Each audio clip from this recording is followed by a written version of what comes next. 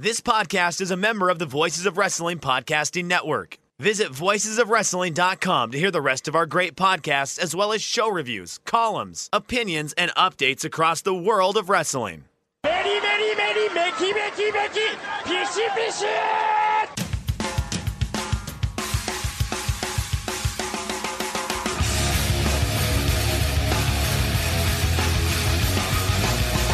You are listening to the Voices of Wrestling podcast with your hosts, Joe Lanza. X out and go listen to some boring podcast where they're afraid of their own shadow. Okay? Don't listen to Joe Lanza, because Joe Lanza's not changing. And Rich Craich. Give me a name. Like who delivers this guy in a big spot? Joe, don't yell at me. I like him. In the big spot, who delivers better than this guy? Stop yelling at me. I agree. You are listening to the world's best wrestling podcast, your favorite wrestling podcast. I am the king of banter, Kenta Kobashi of sex. I left that one out last week. And a good family man, Joe Lanza. And this is the Voices of Wrestling flagship podcast. And unfortunately, we will not be joined by Rich Craich once again. Maybe he got lost in the desert. Maybe he suffered from dehydration in the desert. Maybe he got buried in the desert. I don't know. But I don't think Rich is here. Rich, are you there? I'm here. Yeah, I came. I'm on here. I'm on the show this week. So you survived the I desert. survived. Yeah, I survived the scorpion attacks and the dehydration and the unbearable heat of 100 degrees, which at one point, when on your rant last week, you were talking about the temperature, and I loved the small bit of humility you had as you were looking at the average temperatures for Death Valley in April, and it was probably, I don't know, it was like 92 or something like that, or 93, something like that was the average temperature in April. And I'm sure, like, I don't know what the temperature is in Texas right now, but I'm sure there's not that much of a difference between what it was in Death Valley and what it was in Texas. But yes, I survived the unbearable heat, and somehow, some way, I survived the terrible town known as Las Vegas. But I'm here. I'm back. So it's currently 83 degrees at 7:49 p.m. Here in College Station. See, now for all your desert takes, the desert gets pretty cool at night. That is one benefit of the desert that I do not get here in Chicago in the summer when it's just unbearably hot the entire day. You do not get that in Texas, and I've only been to Texas briefly where it was just unbearably hot the entire day and it never let up. That is one benefit to the desert, that in the middle of the night the desert does get a little cold. So listen, you're not going to sell me on the idea that it's not. Look, for the record as well, and we do, I do bring this up on the Fired Up episode, patreon.com/Voices of Wrestling, the Fired Up with the Nurse. I mean, the desert, $5 tier, of course. The desert was like 1 day, 2 days of our entire trip. Like you conveniently left out like Yosemite National Park and the giant sequoia trees and the snow that we had 12 hours later after the 100 degrees or whatever. That may have been my fault by not telling you that I was in all those places, because I don't know if I did. But yeah, you really honed in on the Death Valley portion of the trip, which was really essentially just two parts, 2 days of the entire thing. Did you know that Death Valley is a desert within a desert bordering another desert? It is, yes. It's so you got you have the Mojave. It's next to the Mojave, but I think it is technically the Mojave, but also technically not. And then I forget what the other desert called to the north of it is called. But yes, it is indeed a desert within a desert within a desert. Did you see any scorpions? No, I didn't see any scorpions. There was one. Did you see any? Oh, go ahead. Did you see any snakes?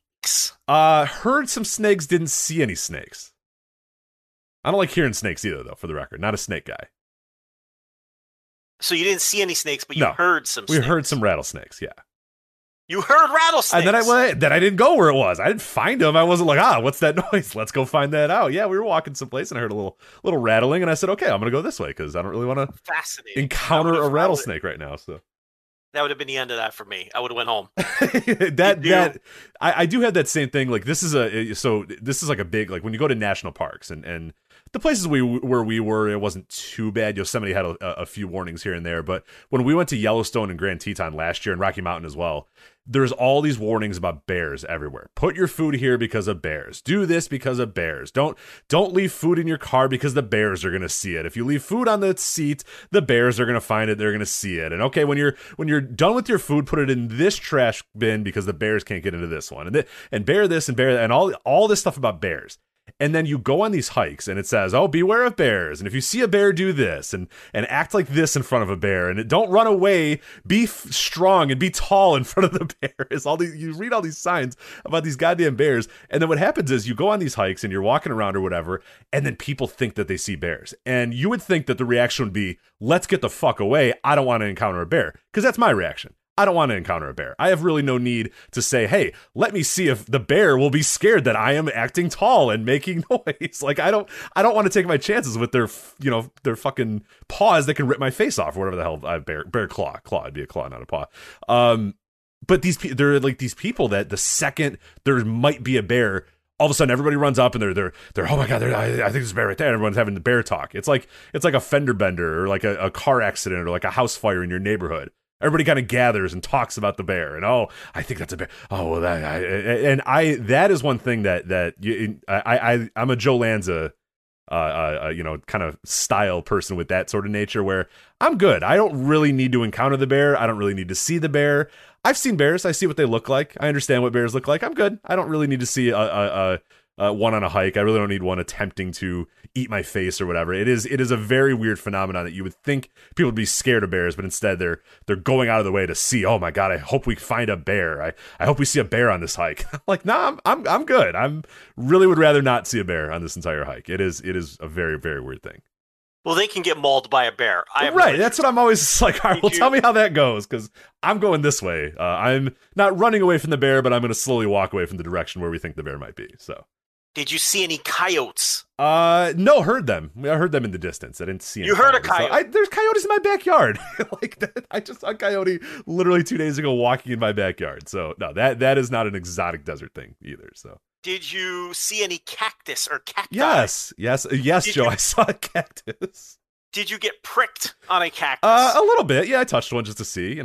I knew it was going to happen, but you got to touch one anyway. Wait, so you intentionally got pricked? A little bit, yeah, a little bit. Why would you do that? Are you some kind of masochist? Masochist, yes. I like needles and stuff. And I don't know. I didn't like. I just kind of like. I was like, hey, how prickly is this one? It was pretty prickly. So. Did you wipe your brow at some point and say, "Man, it's hot in this desert"? Believe it or not, I don't sweat that much in deserts. It is one of those dry heat things. I really don't. Like, I sweat more when we got to the airport back in Chicago than I did, there the entire time we were in the desert, the entire time we were in Death Valley. Like that heat doesn't do it for me. Whereas like when I went to San Antonio that one time, many years ago, I went to San Antonio for a weekend. It was like some work thing. I brought, I don't know, I was a weekend, so I probably brought like 3 or 4 shirts. It was like a work conference thing. So I brought some polo shirts and then some, going out shirts with, later.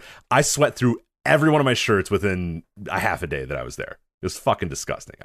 So no, I didn't sweat that much and go, oh boy, it's hot out here. And oh my, like, as I take my hat off and fan myself. No, I didn't sweat too much when I was in the desert. So did you lose weight trekking through the 120 degrees? I don't know. Yeah, maybe. I wish. I guarantee you lost weight. I guarantee you lost weight. So. Let me tell you something. If I knew I was going to the desert, which, by the way, I'm never going to go to the desert. But if I knew I was going to go to a desert, I would weigh myself before I went to the desert. And then I would get a calibrated scale and weigh myself when I returned from the desert. Because I would want to see how much weight I lost after suffering through the desert. Did you find the heat unbearable when you were in the desert? Not at all. No, I love it. Did you ever consider wearing garb like a sheik, like no. with the thing around your head and like Lawrence of Arabia is what you're yeah. No, I did not ever cool. consider donning the Lawrence of Arabia outfit. It keeps the heat off, it keeps the sun off your body, but it's light and airy. Right. So it doesn't, you don't burn, but it also keeps you cool. You didn't consider that? I did not consider it. No, no. I would have considered that, I think. I would have considered, that whole getup. Like General Adnan al-Kaisi from the NWA, or who was the guy in Texas? The guy, Devastation Incorporated guy. Right. Yeah. World Class. Oh, what the hell was his name? Shoot. Akbar, right? Yeah, like Skandar Akbar. Akbar. Yeah, that's right. Yeah. You know, I would have considered like one of those outfits if I was going to a desert. Now that I would like to see. I'd actually really, really like to see Joe Lanza trekking in a desert in a Skandar Akbar outfit. Would be pretty cool, I think. Chomp with the big cigar too. Yeah, right. Just going like, god damn it, it's so hot. Yeah. Like, you know, I think you would enjoy it. It's way less unbearable than Texas is, because you have the humidity in Texas. That's what you have in Chicago too. That's unbearable. That fucking sucks. Well, I also have scorpions and snakes. Right, you have all these things. Right. And I can find cactus if I drive 20 minutes. So it was all that, but I had mountains and sand dunes and beautiful limestone, you know, colored mountains. Like I was doing all that stuff. So it's like, yeah. You know, I don't know if I'd ever describe limestone as beautiful. I don't know. I think that's what separates you and me. I don't know. I think I'd look at the limestone and say, well, you know, it's a fucking rock. What do you want from me? But did you encounter any? I'm not done with questions. No, please go. Yeah, this is great. Did you encounter any of those? Now follow me here. Like you see in a cartoon or like an old movie, did you encounter any of those like skulls with the horns on the skull? Yeah. Like just sitting on the side of the road. Yeah, like a dead steer skull or whatever. No, just the skull, and then maybe there's a vulture pecking at it. You know, did you encounter any of that? I saw vultures and gigantic fucking ravens, just the biggest ravens I've ever seen in my entire life. Well, we're gonna get to the birds. Yeah, they're eating well. The birds are eating well, but no, I did not see the steer skull by itself. I did see some ghost towns, some very fun ghost towns in Death Valley, but no. Wait, hold on, whoa! You can't blow through that. Like a legitimate ghost town, like abandoned in 1860. Yes, yeah. There's quite a few of them. What? There. Yeah. The buildings are still standing. Yeah. Oh yeah. There's not like derelicts living in them or something? So there's one town that we drove up to that I was positive derelicts lived in, so we didn't go to that one. So that was Trona, California, which I had no... I think Trona, California might be a real town still, but it appeared to be a ghost town. So that one looked like a great place to score heroin, so we went past that one. But there's Rhyolite, which is, I think that one's actually ran by like the national or the Nevada state or something like that. But there's plenty of little ghost towns in there. Wait a minute. Okay, no, hold on. I have more questions. Yeah, please go. So are these like tourist attractions where there's a guide and he'll say, this used to be the saloon? No, because there is one of those.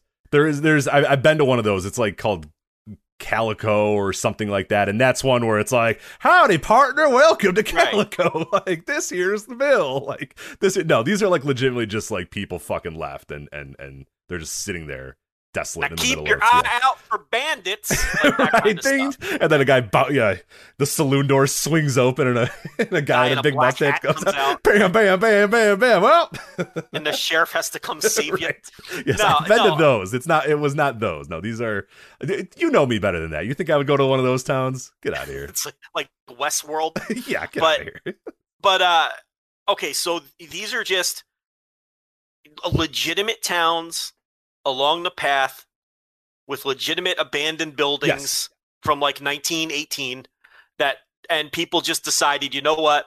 There's no more gold. There's no more gold in this fucking town. Fuck this shit. Yeah. We're out of here. Yeah. I don't want to live in the desert. There's scorpions and cacti. they're and it's all 120 degrees. I thought there'd be more gold. There isn't. We're good. Right. I hear coyotes in the distance. Right. Fuck this. I'm going to San Francisco or whatever the fuck. Yeah. And then it's just the buildings are still there, like Correct. rickety wooden buildings. Yeah, there's Ballarat. Ballarat was one of them we went to. That was pretty cool. Like I said, Trona, but that I think was a real town. And there's like a sign over the door that says brothel, right? Like that's the kind of shit you encounter. Yeah, it's great. It's crazy. See, I would think that I would be afraid that they would be like inhabited by ne'er-do-wells at this point who are squatting, let's say. That was certainly, but think about like if you were a ne'er-do-well, would you squat in the middle of the desert in a ghost town? It's a good point. Because what are you going to do? That's probably the last place you want to squat, right? That's why they're there, and that's why nobody touches them, and that's why they're just there forever, is because, like, you're going to squat in, like, a major town in an alley or whatever, because you can try to get money, you can try to get food, you can try to get shelter. What are you going to do in Ballarat instead of, eat a coyote? That's basically all you can do if you can hunt it, so there were no trap houses. There were no trap houses in these ghost towns. No tropical trap houses, no normal trap houses, no trap houses. No trap houses to speak of. Okay. All right. That sounds terrifying. I mean, I think I'd like to maybe drive through something like that. I don't know if I'm getting out and taking a picture in front of, what used to be the inn, because I don't know what's going to come out of that building. It could be some kind of animal. As discussed, it could be some kind of person, very desperate human. I don't want anything to do with these ghost towns either. So yeah, I mean, I don't know. I'm glad you enjoyed yourself in the desert. I did not listen to the nurse's rebuttal yet on the Fired Up, but I will be sure to do that. She is well within her rights to fire back. So we'll see what she has to say. Yeah, she was more upset that you invoked the name of Alex Honnold. That's her god and savior, Alex Honnold, and then forgot to mention that we went to Yosemite where Free Solo was filmed. That entire part, El Cap. I don't remember the wall that he's climbing up. That's where we went. So she was very upset that you would. She didn't attempt that, did she? She did. Well, no, she went like 10 feet up on that wall and then came down. So that's without the gimmicks. She had the gimmicks. She was attached? free soloing 10 feet up. 10 feet up is not very high, Joe. 10 feet. Absolute up maniac. Right. She's a maniac. No, 10 feet up is not hard. She didn't go. Nah, she's a maniac. Do you understand what 10 feet is? Listen, was she hanging off the edge of a cliff by a finger like that guy does? No, she probably will. Some of the shit that guy does. It's crazy. Fucking insane. Yeah, she wants me to watch that movie, and I've watched like 10 seconds, and then I'm just like, I need to turn this off. I don't like this. Yeah, not a fan at all. All right, spoiler alert, but every 12 minutes in that movie, he comes on screen and he goes, some guy that just talked about him. Right? Every 12 minutes they say, sadly, Jim fell off a mountain and died a week after. It's like everyone he knows falls off of these fucking mountains and dies. Right? What kind of hobby is this? You're asking the wrong guy. I don't understand it at all either. So it's insane. That's not a hobby. If every 12 minutes a wrestling podcaster died while right, I don't think I would do this. Right, that'd be it for me. That, no more wrestling Dontaku breakdowns. I'm sorry, I'd have to shut it all down. You know what I mean? Everyone this man knows dies in that fucking movie, and then he gets his girlfriend into climbing with him, which is a huge mistake because then she makes a mistake when they're up on the fucking mountain. And they fall, and they almost die. Yeah, and he nearly kills her. Yeah, or she nearly kills him, I should say. Yeah, and then he hurts his ankle, and it's 2 weeks before he has to do the most dangerous free climbing expedition in the history of mankind. And he hurts his ankle because she screwed up because he's climbing up the side of a mountain with a novice, right? And then some little kid asks him, "You make money doing this?" And he's like, "Eh." He's like, "I make the salary of a bank manager." Which is a pretty nice salary, but not for hanging off the edge of a cliff. It's not enough money, Rich. I need more money than a bank manager salary if I'm going to be hanging off the edge of a cliff by a fingernail. So, anyway, that's more Alex Honnold. What's his last name again? Alex Honnold. Honnold, I believe, is how you pronounce it. So absolute fucking sicko. Now, I got respect for that. That's kind of balls that I will never have. Okay, I'm the guy hopping back in the car if I hear a rattlesnake and I'm driving home. Right. So, listen. Respect from that perspective, and it's incredible what a human being can physically do. You'd never think a human being could physically do what this guy does, and with the whole sense of calm that he has about it. I mean, for people that don't know, he just climbs up the side of the fucking mountain with nothing. No, it's large. It's a very large. I mean, having gone there, it is even larger than you would even walking up to it and just looking up, and you're just like, Jesus fucking Christ! How could you walk up to this and go, yeah, I think I'm gonna climb that by myself without any sort of gear or anything? That sounds perfect. Climbing it up on any level whatsoever, given how large it is and how flat it's pretty remarkable. And then to get up there and look up, I'm just thinking in my head, there's no way I'd do this hike to get up here and then go, all right, yeah, let's do this. Let's go all the way up this thing. It's just absolutely fucking insane. It ridiculous. No, he's got a pocket full of baby powder and granola. Right, a bag of granola. Yeah, that's what he climbs up the mountain. And the best part about it is, and I don't know if they mention it in the movie, but we did the hike down that he does. So we did the one way up to the top of the mountain and then back down or whatever. After he does that climb, he has like a 5 mile just like grueling hike to get back to the ground. I'd get a fucking helicopter. You know what I mean? I'd say no. Give me a goddamn helicopter when I get up there. I just free soloed El Cap. Can the helicopter that rescues all the climbers who can't make it up. Right? Like I want that. I'm not going to do that one to bring me back down. 5 to 8 mile hike after I've just got done doing something that no other human ever thought they could possibly do. Like fuck off. No, give me the goddamn helicopter. Seriously, Google all of the people that are in that documentary, and they're all dead. Most of them are dead. Yeah, they're all dead. They've all fallen off of something. Like, he's going to die. That guy is going to die. He's going to fall off a mountain. Like, I hope the nurse and all of his fans have come to grips with that. You cannot, no one survives that hobby.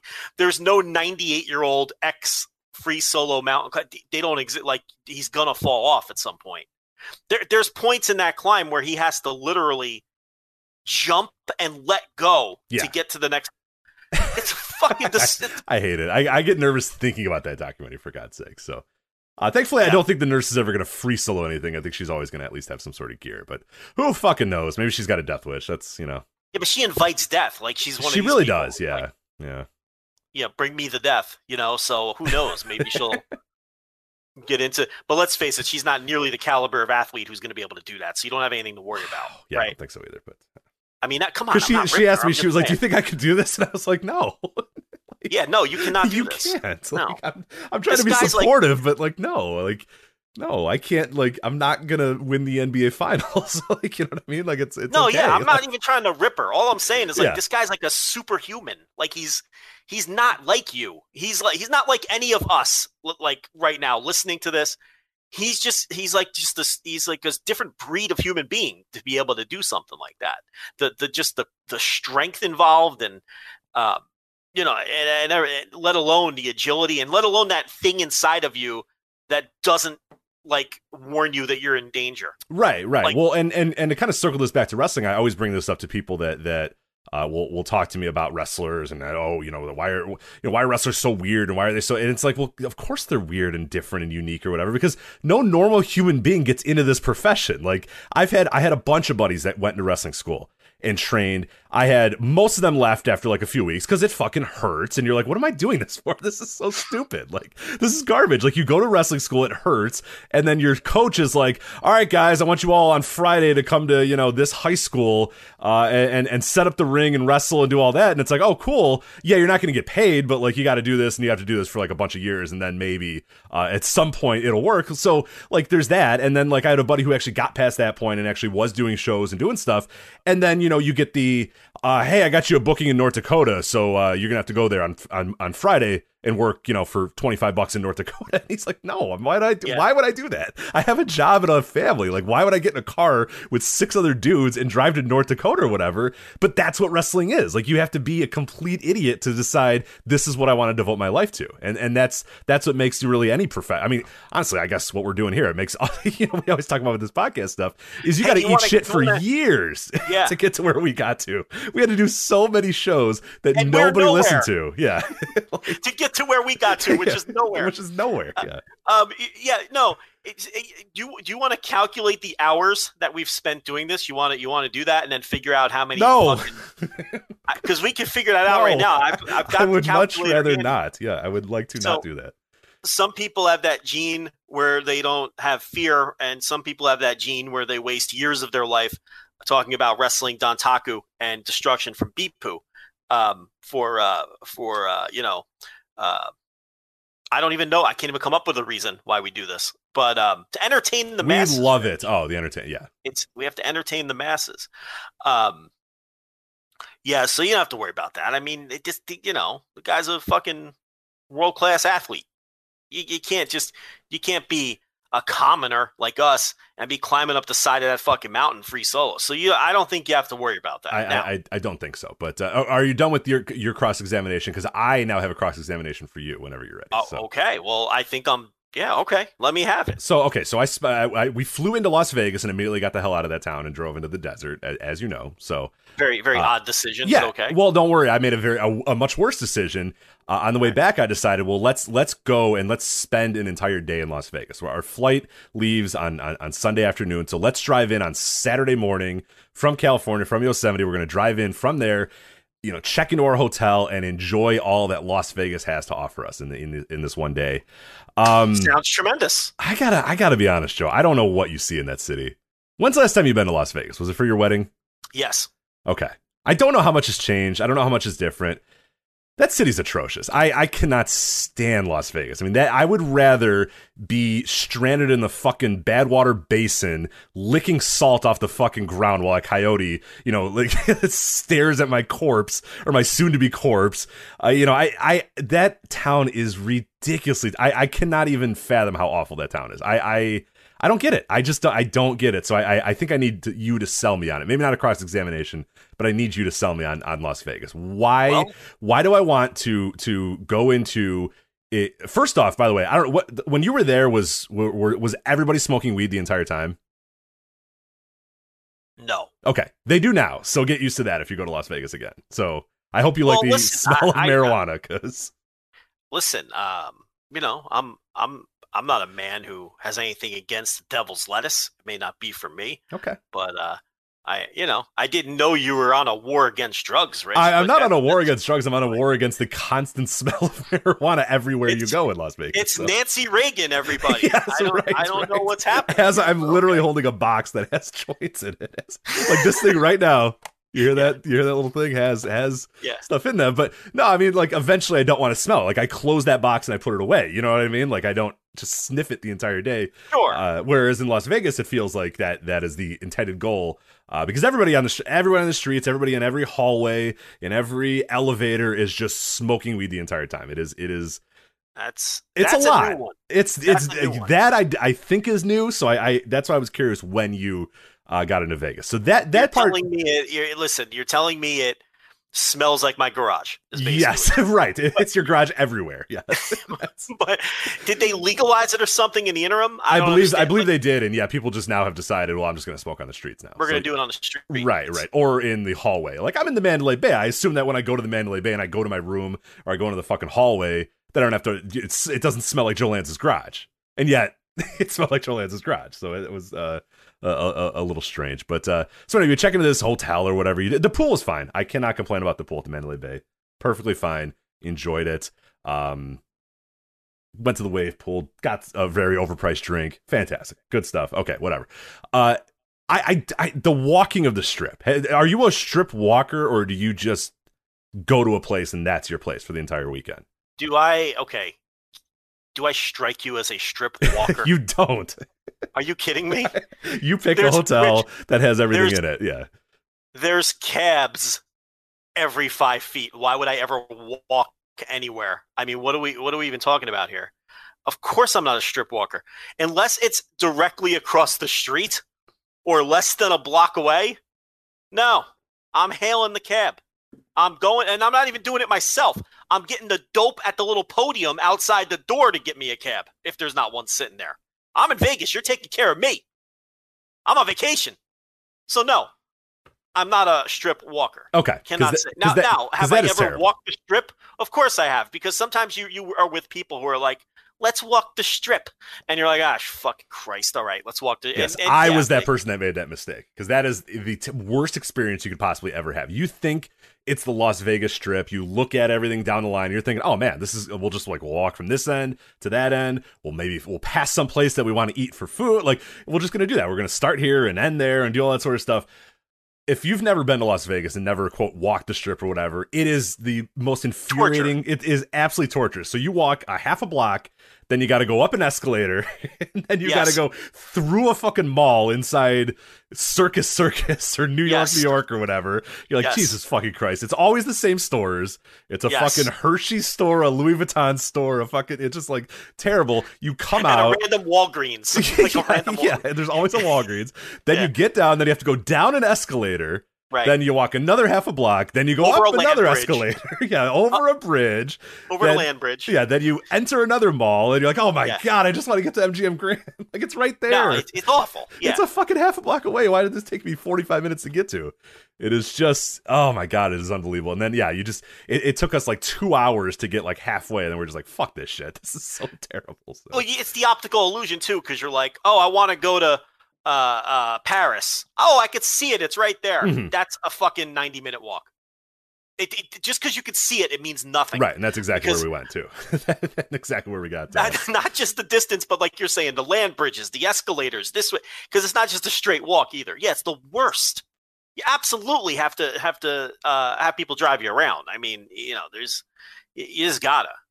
So yeah, no, I am not a strip walker. It's awful. Yeah. the So then worst. we find a place to eat in the Paris. I think it was in the Paris casino or whatever. And it's under the Eiffel Tower. It's a very romantic thing. You're right next to an outdoor drink stand that's selling a plastic Eiffel Tower that you could put around your neck with a straw, so you don't actually have to move. You can, if you want to drink your daiquiri, all you have to do is bend your neck down slightly, and you can drink a daiquiri out of the plastic Eiffel Tower. So really, really romantic stuff. Right across the street is the mobile command police unit that they have there. Again, just another remarkably attractive, just a really romantic, unbelievable experience. Which restaurant did you eat in Paris? Nex, I think it was called. Is it the one that has like the patio seating? And Yes, the yeah. You know who else ate there? Joe Lanza? No, Damn it. Nomi Malone and Crystal Connors in the Hollywood hit Showgirls. Is that the true? scene where- Okay. Yes, it is. Yes, it is. That's where they have a scene in that restaurant. Okay, well, Maybe there you they go. Sat at their table. Maybe I'll have to go and watch that. So there you go. What Rich is leaving out here is he was desperately asking me for restaurant recommendations. There was not much open. And I was like, okay, I've got a bunch of different places I could recommend. And every single one I checked was closed for COVID. So I think you're lucky you found a non-McDonald's restaurant that was just open, period. So Yeah, there are also the amount of chain restaurants in Las Vegas is pretty disdisappointing too. They yeah, but the thing is, you don't go there no, unless I you're. know, but why are they there? Go away. Who wants I'm going that? to tell you. You want me to explain to you why? Because Las Vegas is no longer a town of debauchery; it's a family town, and people don't realize that. I disagree. Go there now. I would say. Well, in the Yeah. middle of COVID, I don't know what's going on, but they built all of these shopping malls Mhm, and like you said, all these fucking chain restaurants and the fucking M&M store and just the drastic change from 15 years ago, let alone what it must have been like in the heyday of the fucking Rat Pack. Okay, people bring their fucking kids there. That was unheard of as little as 15 years ago. But now you bring your kids there.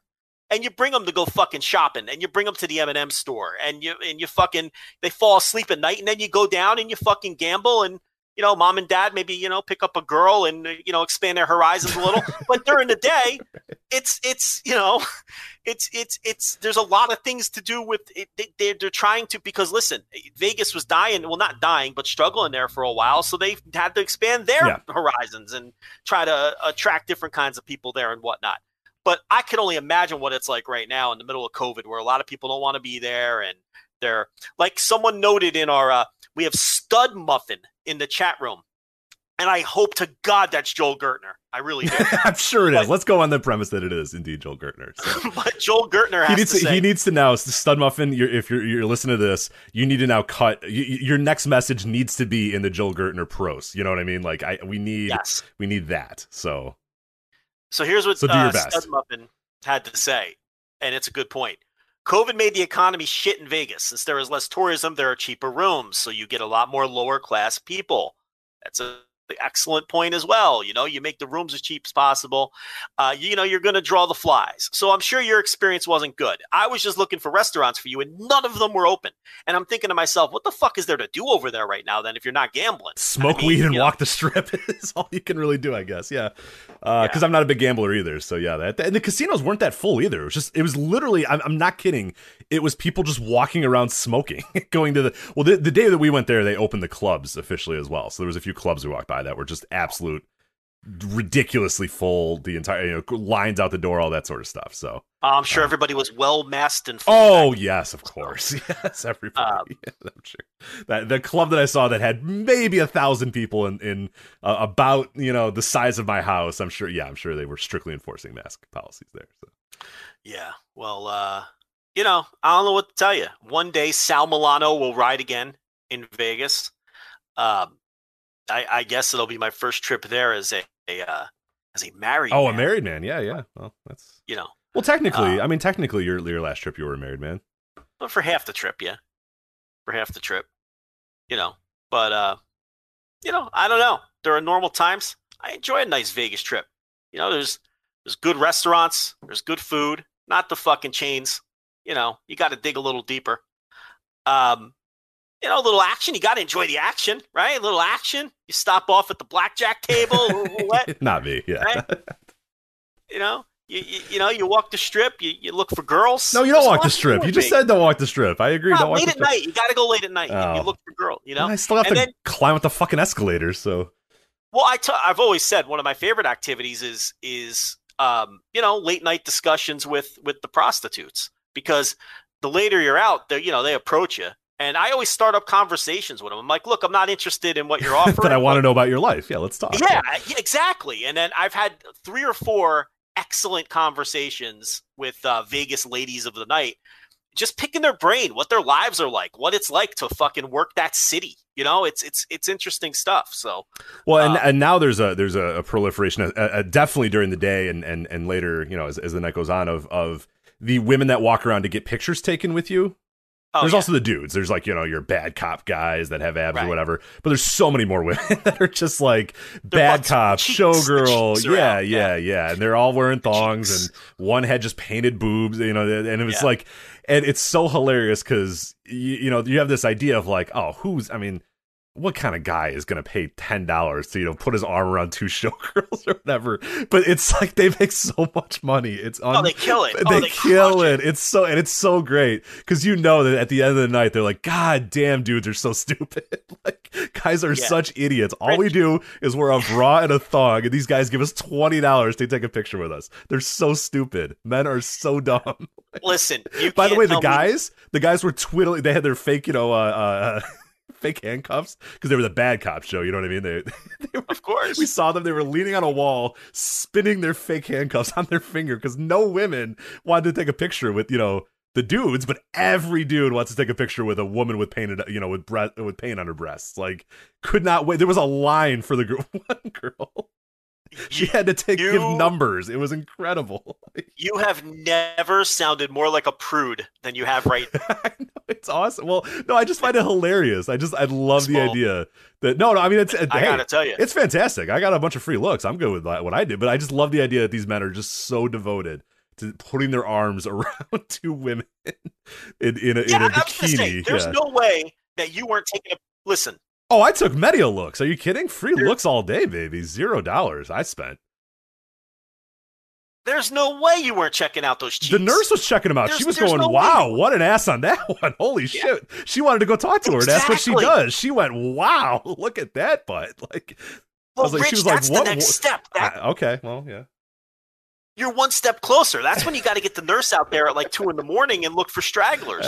She doesn't. You never know. Awake. She doesn't stay Vegas. Awake. Yeah, she goes to sleep too early. That's 2 a.m.'s a tough call for the nurse.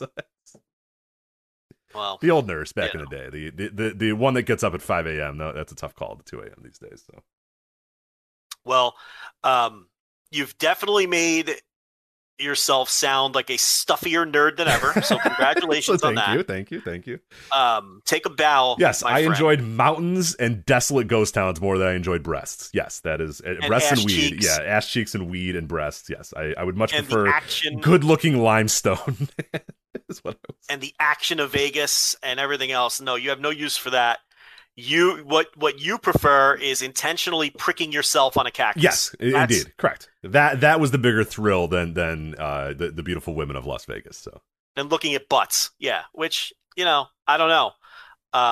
Tomato, different people. I don't know what to tell you, but I gotta tell you that it doesn't sound like a very good town during COVID. That's for sure. It was a little weird. Yeah, it was a little weird. One thing I will give up to Las Vegas, though, and one thing that is still fantastic about Las Vegas is that when the women go out in Las Vegas, the men to a lesser extent, most of the dudes just look like absolute fucking trash. You know what I mean? They're all just wearing like sweatpants, and some guys try. Some guys will wear slacks or whatever. But my God, you definitely pack your button up. Right, that's what I did. I wore the button up. I wore the best pair of jeans I had. I didn't really go too much because we weren't going to go anywhere. But I wore the button up. I took a shower before I did my hair because there's a certain aura that you need to do. But I gotta credit every woman that goes to Las Vegas. Congratulate you guys. Look great.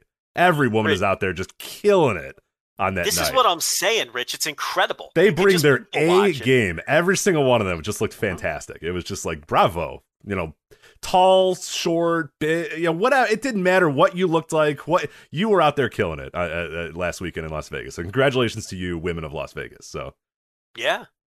Why do you think it's so great when you're single? I can imagine. Yeah. So, and the thing about Vegas is it's different than any other city on earth. You can just openly flirt like a maniac because it's expected. Right. You don't look like a douchebag. Like you walk by a slot machine and there's a hot girl by herself playing slots. It's totally socially acceptable to plop down right next to her and just blatantly hit on her because they know it's coming and it's expected.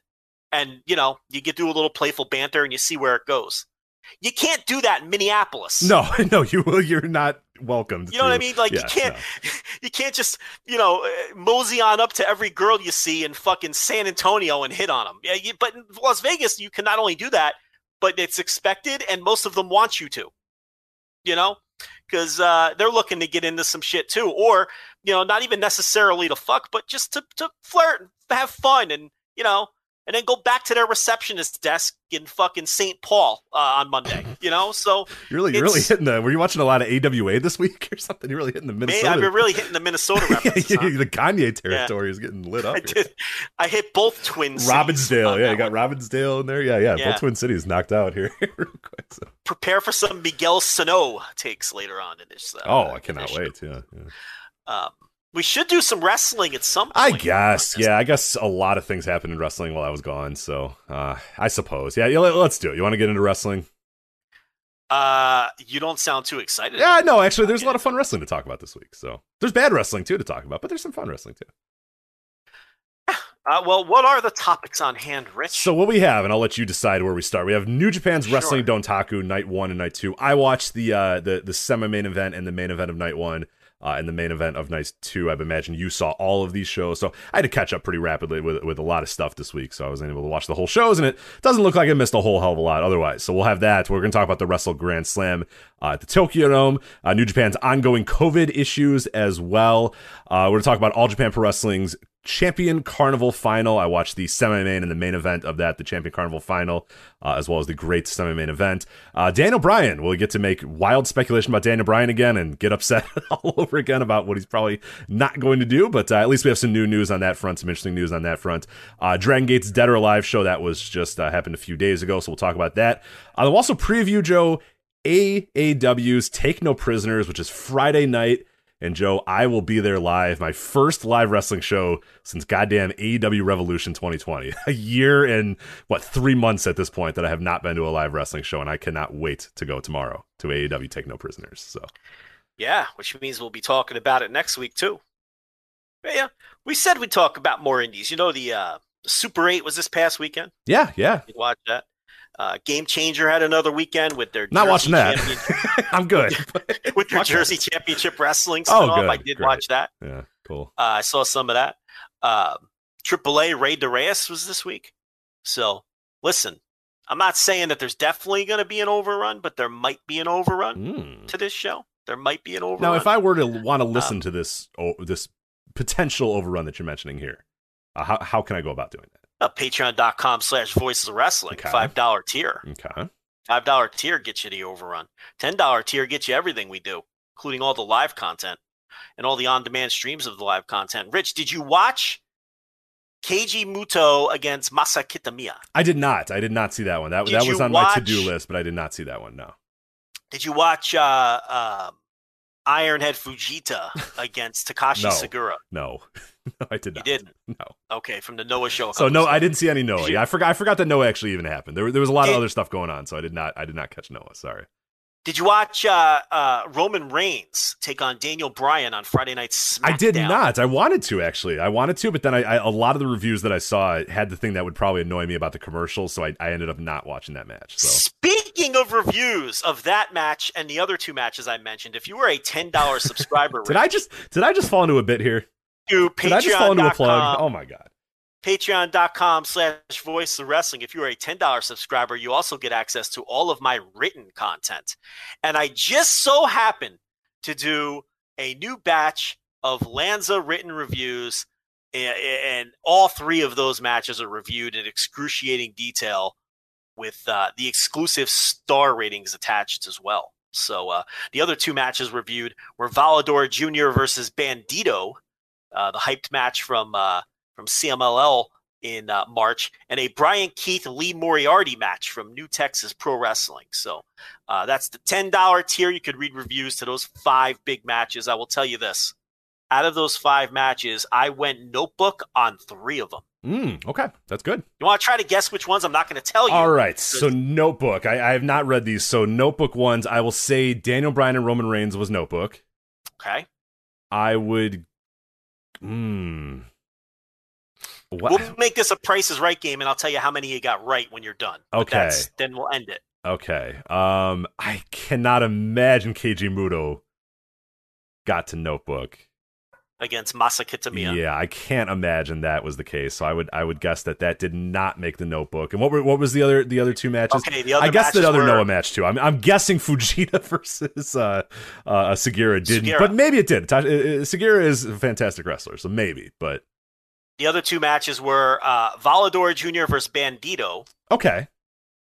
That made notebook for sure. Okay, and Brian Keith versus Lee Moriarty. That's a tough one, but I guess by virtue, I would say that one also made nope. So you're going with Roman? Hold on, no. Okay, so Roman, I'm definitely doing Roman. So you said 3 made it, right? 3 notebook matches, yeah. 3. So 5. Roman and Daniel is a for sure. Okay. Definitely Volador Jr. and Bandito. Okay. And you know what? Sugiura is pretty awesome. I'm going to say Fujita and Sugiura got to that level. You got 2 right. Okay. You got 2 right. One of those matches you named, I did not go notebook with. So if you want to know, listener, which of those 3 matches I went notebook with, complete with very extensive reviews for all 5, $10 tier, voicewrestling.com/Patreon. So that's where you can get that review of Noah the Glory 2021, at least the top 2. But yeah, so I guess that's a good transition into Daniel Bryan. Want to do this Daniel Bryan talk? Yeah, let's talk about this. We did this a few weeks ago, but we'll do it again. So anyway, this week... You don't seem too excited about it. I mean, it's just the same stuff over and over again. It's the same thing that we said a few weeks ago. It's like put up or shut up at this point. I'll believe it when I see it. But anyway, Sean Ross Sapp at Fightful had the news earlier this week that nobody was really talking about this, but Daniel Bryan's deal expired or was set to expire. That was kind of the terminology, quote, expired or was set to expire after the match with Roman Reigns on Friday Night SmackDown. I think Dave Meltzer said that it expired at midnight on Friday after SmackDown. So presumably Daniel Bryan is a free agent and he's able to sign or go wherever he wants at this point right now. And I guess now is our time for wild speculation, but I'm the same way that I won't believe that he's going to actually put his money where his mouth is unless he actually goes and does it. You know what I mean? Like, so my guess is that he's probably just going to re-sign with WWE and bitch and moan and make a bunch of interviews about some awesome matches that he wants to have all across the world or whatever. Where at the same time he's just doing bullshit on SmackDown or Raw or whatever the hell. So I don't know. We'll see. Or he's doing NXT. Maybe he says, oh no, I'm on NXT now, and it just stuff like that is probably my assumption of what we're going to get with Daniel Bryan. But hey, you know what? If he ended up, and if he said fuck it and became a world traveler and bounced all over the indies and did all this sort of stuff and went to the highest bidder or went to AEW or went to New Japan or whatever, that'd be fucking fantastic. I mean, it's obviously Bryan Danielson. How would I not be happy about that? But I'm not going to get my hopes up again about this. So when it happens, I will be excited. But until then, I'll be cautiously pessimistic. Yeah, I mean, you can't expect him to leave at this point because we've been down this road before. Now, look, if you want to give the people some hope, I've got some little shreds of evidence and little pieces of possible clues. Do you want to give the listeners a little hope here if maybe they're hoping that he walks out? I do, because I think I need a little hope too. I think I need a little hope too. So yeah, try to help me and the listeners here. Okay, now he did say in an interview that he is loyal to WWE because they've been good to him and good to his family.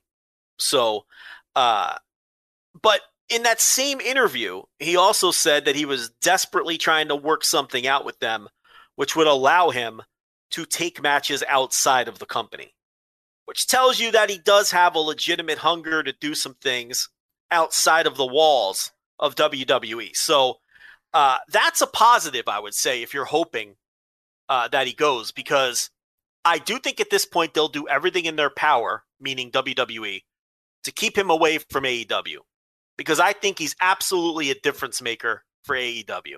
He would be an enormous ratings draw. He would be a pay-per-view draw. I have full confidence that he would be booked properly. And I don't think WWE, well, I know for a fact they don't want him there. Okay. The thing about wrestlers is they have different value to different places. I think Daniel Bryan is way more valuable to AEW than he is to WWE. I don't think he means anything in WWE anymore. I really don't. He had that match against Roman Reigns with all that was on the line, banned from SmackDown forever, wrestling the world champion. And I know it was going up against the NFL draft, but it was the second night of the NFL draft. Still did big numbers, but that did a terrible number. And it's just, people didn't buy into the stipulation, but I also think I don't think Daniel Bryan means a whole ton in WWE anymore, just by virtue of the way he's been booked over the years. And he's still incredibly popular, but people don't believe in his character. And why would they? The way that he's been booked. But I think he would mean an enormous amount to AEW. I think their fan base would eat it up. I think he would draw new eyeballs. I think he would do great on pay-per-view. I think he would be a legitimate drawing star for TV, and I don't think WWE wants any part of that. So will they bend their rules and allow him to work elsewhere while under WWE contract, which is something that he seems to want a lot?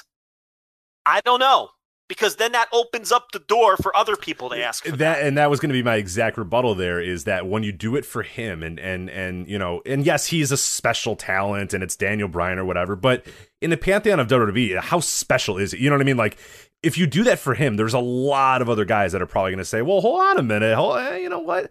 I wouldn't mind doing this, or I wouldn't mind doing that. And it's just never been that company's MO. That company is not very interested in allowing talent to do it for a multitude of reasons. Not only the injury risk and the inherent risk of, doing matches outside of their bubble and all outside of their stuff or whatever, but it's just that's the way that they are. They've always just kind of been that way. The only time they will really let a talent go somewhere else and do something is if there's a lot in it for them that, hey, okay, this guy is going to go wrestle in this company, and usually that's an omen for, we're helping this company, we're going to buy this company, we're going to bleed this company dry, that type of stuff. So when you have guys working in various UK areas, the obvious thing was, okay, well, at some point WWE is just going to fucking buy up Progress or do whatever the hell they're going to do with Progress, Evolve. and or Evolve, same deal, where it's like, oh well, the writing is on the wall, we know what's happening here, and the end result is, we're not just giving talent to Evolve just to say, hey, Evolve, here you go, guys. Here's Adam Cole. Have fun with Adam Cole. Enjoy him. We don't care. We're just glad you guys have him. Like, the end goal is to suck it dry or steal the talent or buy it or whatever. Because that's been their MO for 30 years. As far back as you want to go to the early days of WWF and the early days of Vince McMahon and him, hey, no, we want to focus, we want to showcase your talent in your area. And it's just, thank you for Junkyard Dog. We're good now. Thanks, bye. We're going to buy him up and now you're dead. So, that's just is kind of, what their MO has always been. So I just don't see them doing that with Daniel Bryan, because it's just, it completely deviates from anything they've done over the last 30 years. And now with that being said, or last 30, 40 years, basically, with that being said, does Daniel Bryan have the leverage to do that because he's Daniel Bryan and because that company is smart enough to realize what an asset he would be to an AEW? Do they because this is now the best time to ask for that. There's never been a better time to say, hey, this is what I want, and you're going to give it to me, or else I'm going there. No, he has all the leverage in the world from that standpoint. But my whole thing is, because I think they see it the same as me. I don't think they see a ton of value in him. They don't push him. He's there to put people over. He has openly stated publicly that his job is to put people over now. The only reason he was in the Mania main event was to save it because Edge was such a flop. They don't push the guy. So are you going to open that door and give this guy that kind of contract, which then opens the doors for those kinds of contracts, when it's not even someone that's about to turn 40 who you don't even plan on pushing, who isn't really a difference maker for you anymore? I don't know if they're going to do that. You know who will do that? AEW will do that. They'll give him that kind of contract in a second. They have a half a dozen guys on the roster with that kind of, Moxley, Omega, and whoever else, they're willing to do those kinds of deals. So he can get that elsewhere. Here's the other little clue. He had said also in a public interview that the night of his WrestleMania main event, he felt nothing. Wrestled his match, felt nothing. Finished his match, and felt nothing. This is a guy emotionally detached from that company. Because if you can't get up for a WrestleMania main event, if you feel nothing for a WrestleMania main event, and really in that company, that's the last thing they have to offer people. The big WrestleMania moment, the biggest stage possible. He has openly admitted that he felt nothing. Yeah. Empty. And why wouldn't he? We all feel the same. You know what I mean? We feel empty and nothing when we watch these WWE shows. That it's like, to me, that tells me, now hold on a second. He's not even emotionally attached to the idea of working the biggest match possible, which is a WrestleMania main event.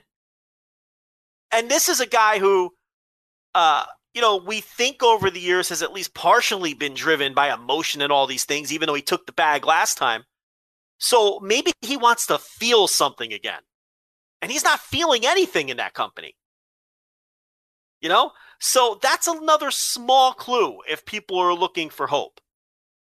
Maybe he wants these final days of his wrestling career to feel something again and to love what he's doing. Because he didn't love what he did at WrestleMania. And he's just a guy putting people over the rest of the time, which I'm sure he enjoys doing. I mean, he tried putting over Drew Gulak and he tries putting over his buddies and it never seems to work out. But maybe, he finally sees this as the time where, okay, this might be my last chance. Because if I sign on for another 3 years or 5 years, I'm not going to have a chance when I'm 45 years old to go somewhere else and feel something again. So I thought that was a small clue, too, that he might really be thinking about it this time. But again, I don't think we're going to see him leave. But if you're looking for slivers of hope, if you want to see him leave, I think that's the way you got to look at it. But here's the thing. If he does stay, okay, it's because that's where he wants to be. Because he can make a shit ton of money. It won't be about the money. And a lot of people with bad opinions and a lot of people who are ill-informed will tell you it's about the money. And it'll tell you that, he's got children to feed and all of this and that. And we all know that's nonsense. It won't be about the money because he can get 7 figures from AEW and then a shit ton of money from your New Japans and your Ring of Honors, and he can name his price on indie dates, and he'll make a difference at the gate for these indie shows, once we're past COVID. Don't think he won't. And he'll make a difference in AEW. And I think if he went to New Japan and worked the G1 tour, he'd make a difference in New Japan World subscriptions. Yeah. I really think he would. He'd have a Pro Wrestling Tees store up in 10 minutes and sell 10,000 t-shirts. You know what I mean? Get out of here, idiots. Let alone the 7-figure deal he's going to get from Tony Khan. Right, yeah. Do people think that the Big Show and Christian jumped from one promotion to the other for $50. I mean, what with their hat in hand, please, Mr. Tony, please put some money in my hat. Yeah. Christian just desired wrestling Kazarian so much that he was, of course these are millionaires still making millions. That's what this, he's paying these guys. And like we've always stated with Daniel Bryan, he is a guy who still drives his fucking 94 Camry or whatever the hell, and he's got a millionaire wife. He could literally he could just say, you know what, guys, I'd really, honestly, truly just want to wrestle for the love. Don't pay me a dime, pay the other wrestlers a dime, and he'd be fine forever. Yeah, but my point is, even if it is right. Even if it is about the money for him, he can still get the money. Right. So if that is one of the motivations, this is the best time to do this. And also, like you said, he'd be the hottest commodity anywhere, so he could he could name his price. Right. I mean, we're going to talk about AEW in a little bit. You don't think AEW would look and hope and pray and dig in their fucking coffers to find any amount of money? If he said, "Hey, I'll work here for X," you don't think that they would say, "Well, fuck, God damn, we got it's Bryan Danielson. It's like the first chance to book Bryan Danielson." Like, you don't think Ring of Honor said that. I mean, we talked about it a few weeks ago. Ring of Honor said on record that they had the money set aside, that they asked Sinclair and they got approval that if Bryan Danielson wanted to return to Ring of Honor, they could sign him for the money that he desired. They got that money. That was the last time. Yeah, and they had a deal, and he was gonna go. But then he got wrapped up in the legality bullshit that they convinced him that he had to stay, and he stayed. But he was thinking about going, and he was going to go to Ring of Honor last time. And don't think they wouldn't have an offer on the table, too. That's the other thing. People think Ring of Honor... what do you think they're paying Roosh? You think they're paying Roosh with hot dogs? Yeah, 4 hot dogs and $100 bills and a hot dog is what Roosh gets to, go to fucking Mexico. Yeah. You think all of his fucking friends are joining him, and his entire family and all of his friends are there because they also want to make a hot dog and $50. You know what'd you think they were paying Marty Scurll? What'd you think they're paying these people? I mean, the money's out there, So this is why I say if he ends up staying, it's because that's where he wants to be. He's going to go where he wants to be. It's not going to be a money decision because he can get money anywhere. Okay. Yes, WWE can. They can pay him the most. They're $1 billion corporation. If they really wanted to, they can outbid any offer he gets, but he can get huge money anywhere. He's going to end up where he wants to be. So, if he wants to be there, he'll stay. If he doesn't want to be there, if he really wants to go out and do other things, then he'll end up wherever he ends up. But I really feel like that WrestleMania quote was very telling. So, if he felt dead inside for that, or I guess that wasn't his terminology was he felt nothing. He felt nothing. Yeah, and at the end of the day, I mean, like I don't want to try to tell somebody what to do, but if I was ever in that position, like I'm of that mindset. I that's always been my thing, and I've had jobs before where I felt that way, or I've had things that I've done where I felt that way. And I've gotten rid of all of it because there's just no use in life. And this is kind of my life advice, and I think you would probably say the same as well. If there's ever something that you do that you do it, but you have no feeling for it whatsoever, you feel nothing, you get nothing out of it, you get no satisfaction out of it, that's just not that is just not something that I ever want to be involved in. So yeah, if I'm Daniel Bryan, like if that's true, and I really truly do believe that, then I definitely seek alternative. I mean, especially with something that presumably you do still love or at some point did love. You should never do it where you're at that point where you're feeling nothing while you're doing it. It's a terrible way to go through life. Yeah, and people are making Dave Meltzer made some cryptic comment about how he feels like in 30 years he'll be talking about this Daniel Bryan situation on Dark Side of the Ring. And people were like, what the fuck does that mean? And Alex613 in the chat room makes a good point because he sees it, or she, I guess Alex could be female, right? Yeah, of course. So Alex, not trying to misgender you. You could be either one. It's a multi-sexual name. But Alex613 says that, and I saw it the same way Alex did. This morning, Meltzer compared the Bryan situation to Pillman working Bischoff into releasing him from WCW. And that's exactly how I saw it. Yeah, I didn't think Meltzer was mentioning it because something bad is going to happen to Daniel Brie Bryan. Bella's going to kill herself, or Daniel Bryan's going to wreck his Humvee or whatever. Yeah, that's. They were just talking about Pillman when he made that comment. Right. Bryan and Dave. So I was like, whoa, is Daniel Bryan playing three-dimensional chess here? And somehow found a way to get the contract to run out and is, now going to, because that's how I took it by the way Meltzer's tone was. Because Meltzer's tone was like kind of smarmy, like he knows something that you don't know. But he kept saying, I don't know anything. But I think I think that's sort of what he was hinting at. Like, okay, he found a way to finally escape.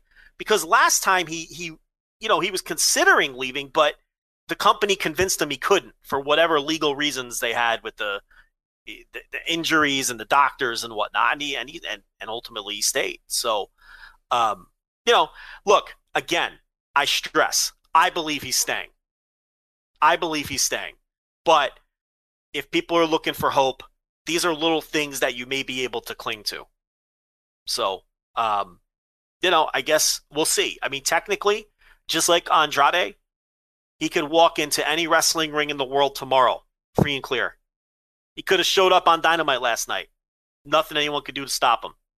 So, look, he's got all the leverage in the world, just like Andrade did, but he has even more because he's a bigger star. So you have a guy with enormous amounts of leverage.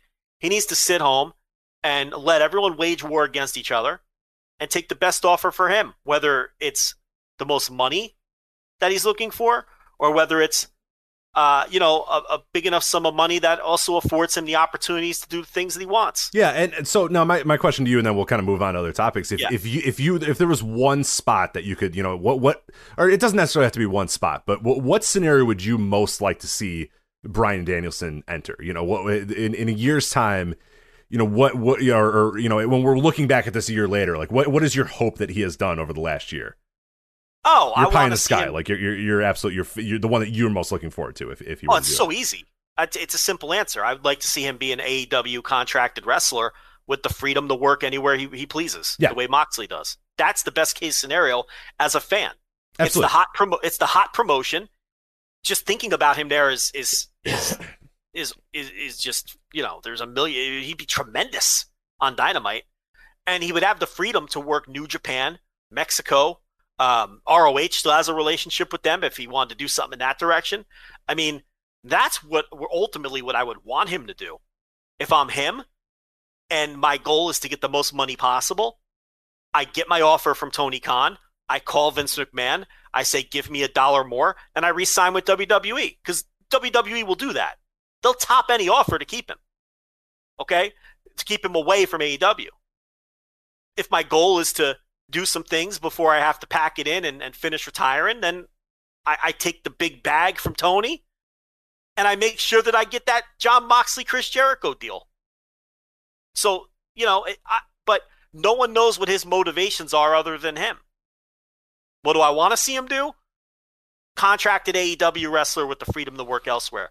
From a fan perspective, how can anyone pick any other option? Right. No, and I would say the only other option that I would say, because that's probably my top option, but the one that I like as well is, even if he doesn't go to AEW, even if for whatever reason he avoids AEW and just says, I'm just not interested in being with any one company or whatever, just traveling superstar Bryan Danielson sounds pretty awesome too. Like, that doesn't make the most financial sense, but the guy that can just literally decide every single, month where he wants to go, where he wants to be. I'll do Mexico this week, or, I'll go to Japan for a tour, or, I'll go to Europe, or I'll do this, or, hey, I'll do the American Indies. I'll do a little tour around that. Like, I'm doing Bola. That honestly, I kind of like that too, because that just to me feels the most like classic Bryan Danielson, where like he would just work some dumb indie just because he wants to, just to say, you know what, I worked it, because that's the old Bryan. The old Bryan Danielson would work anywhere, wherever. It didn't matter. The man just wanted to wrestle because he loved wrestling, and I kind of like that aspect of it too. That doesn't make the most financial sense. It's not the most stable. But it to me, that if he's going to go out, that's a really cool way to go out too, where he just calls his own shots 100% of the time. And you know what? Maybe he does a month with AEW just because he fucking feels like it. But then, Bola's coming up. I want to do Bola, so I'm going to go to PWG. Or you know what? Hey, I'll do some, the Midwest Indies for a month or so, just to kind of hang around and do that sort of stuff. That I really like as well. Does Mexico, does all those matches that he said in Mexico. Like the completely unchained, not locked down by any contract or anything, Daniel Bryan. or Bryan Danielson. I like that aspect of it too. So that's probably my first one is obviously the AEW one that you said that can go to New Japan, it can go to Ring of Honor and do all that sort of stuff. But I do enjoy traveling superstar Bryan Danielson too. I think that's pretty great. And the Swink says his GCW debut against Jordan Oliver. Dear God, but maybe maybe like, but yeah, maybe he watches Lee Moriarty and goes, I would like to wrestle him. All right, where are you working? I'm sure he would like to wrestle. Yeah, him, like where are you working this weekend, Lee? I'll come work with you. It's like, oh, okay, calls the promoter and says, hey, I'm coming, so pay me whatever. I'm just coming to this show. And it's like, oh, okay, cool. I mean, if GCW booked him, they would book him with Jordan Oliver and totally blow it. I mean, I have no question that that's what they would do. He'd be in a scramble. He'd be in a scramble. There's like 5 indie Edith wrestlers. Surreal versus Bryan Danielson. Yeah. Oh my God, how awful! Technical masterpiece. There's like 5 indie wrestlers that I want to see him wrestle, and one of them's Davey Richards. So what does that tell you? Right. A readily available match that you can watch. They wrestled a bunch of times, right? If I remember correctly. Oh yeah, they've wrestled before. Yeah. I think they wrestled before. I'm not looking that up. I'm not, in my head, I'm thinking they obviously wrestled each other. I feel like they would have, but I can't. Definitely did. But where? I'm trying to remember. Maybe in like Noah. Well, they wrestled in Ring of Honor for sure. Oh yeah, there was that Final Countdown show that they wrestled on. I remember that one. So, let's see if they wrestled anywhere else. I got it pulled up here. So okay. Oh, PWG. I got it too. So they did wrestle in Ring of Honor. The Final Countdown. That one was in September. I do remember that one. September 2009. PWG in 2008. And then some matches that I need to go back and watch, some Noah matches. Bryan Danielson and Davey Richards versus Kento Miyahara and Naomichi Marufuji. Hell yeah. Oh, yeah. I mean, I was thinking singles, but they've probably wrestled a billion times in Noah and Ring of Honor and tags.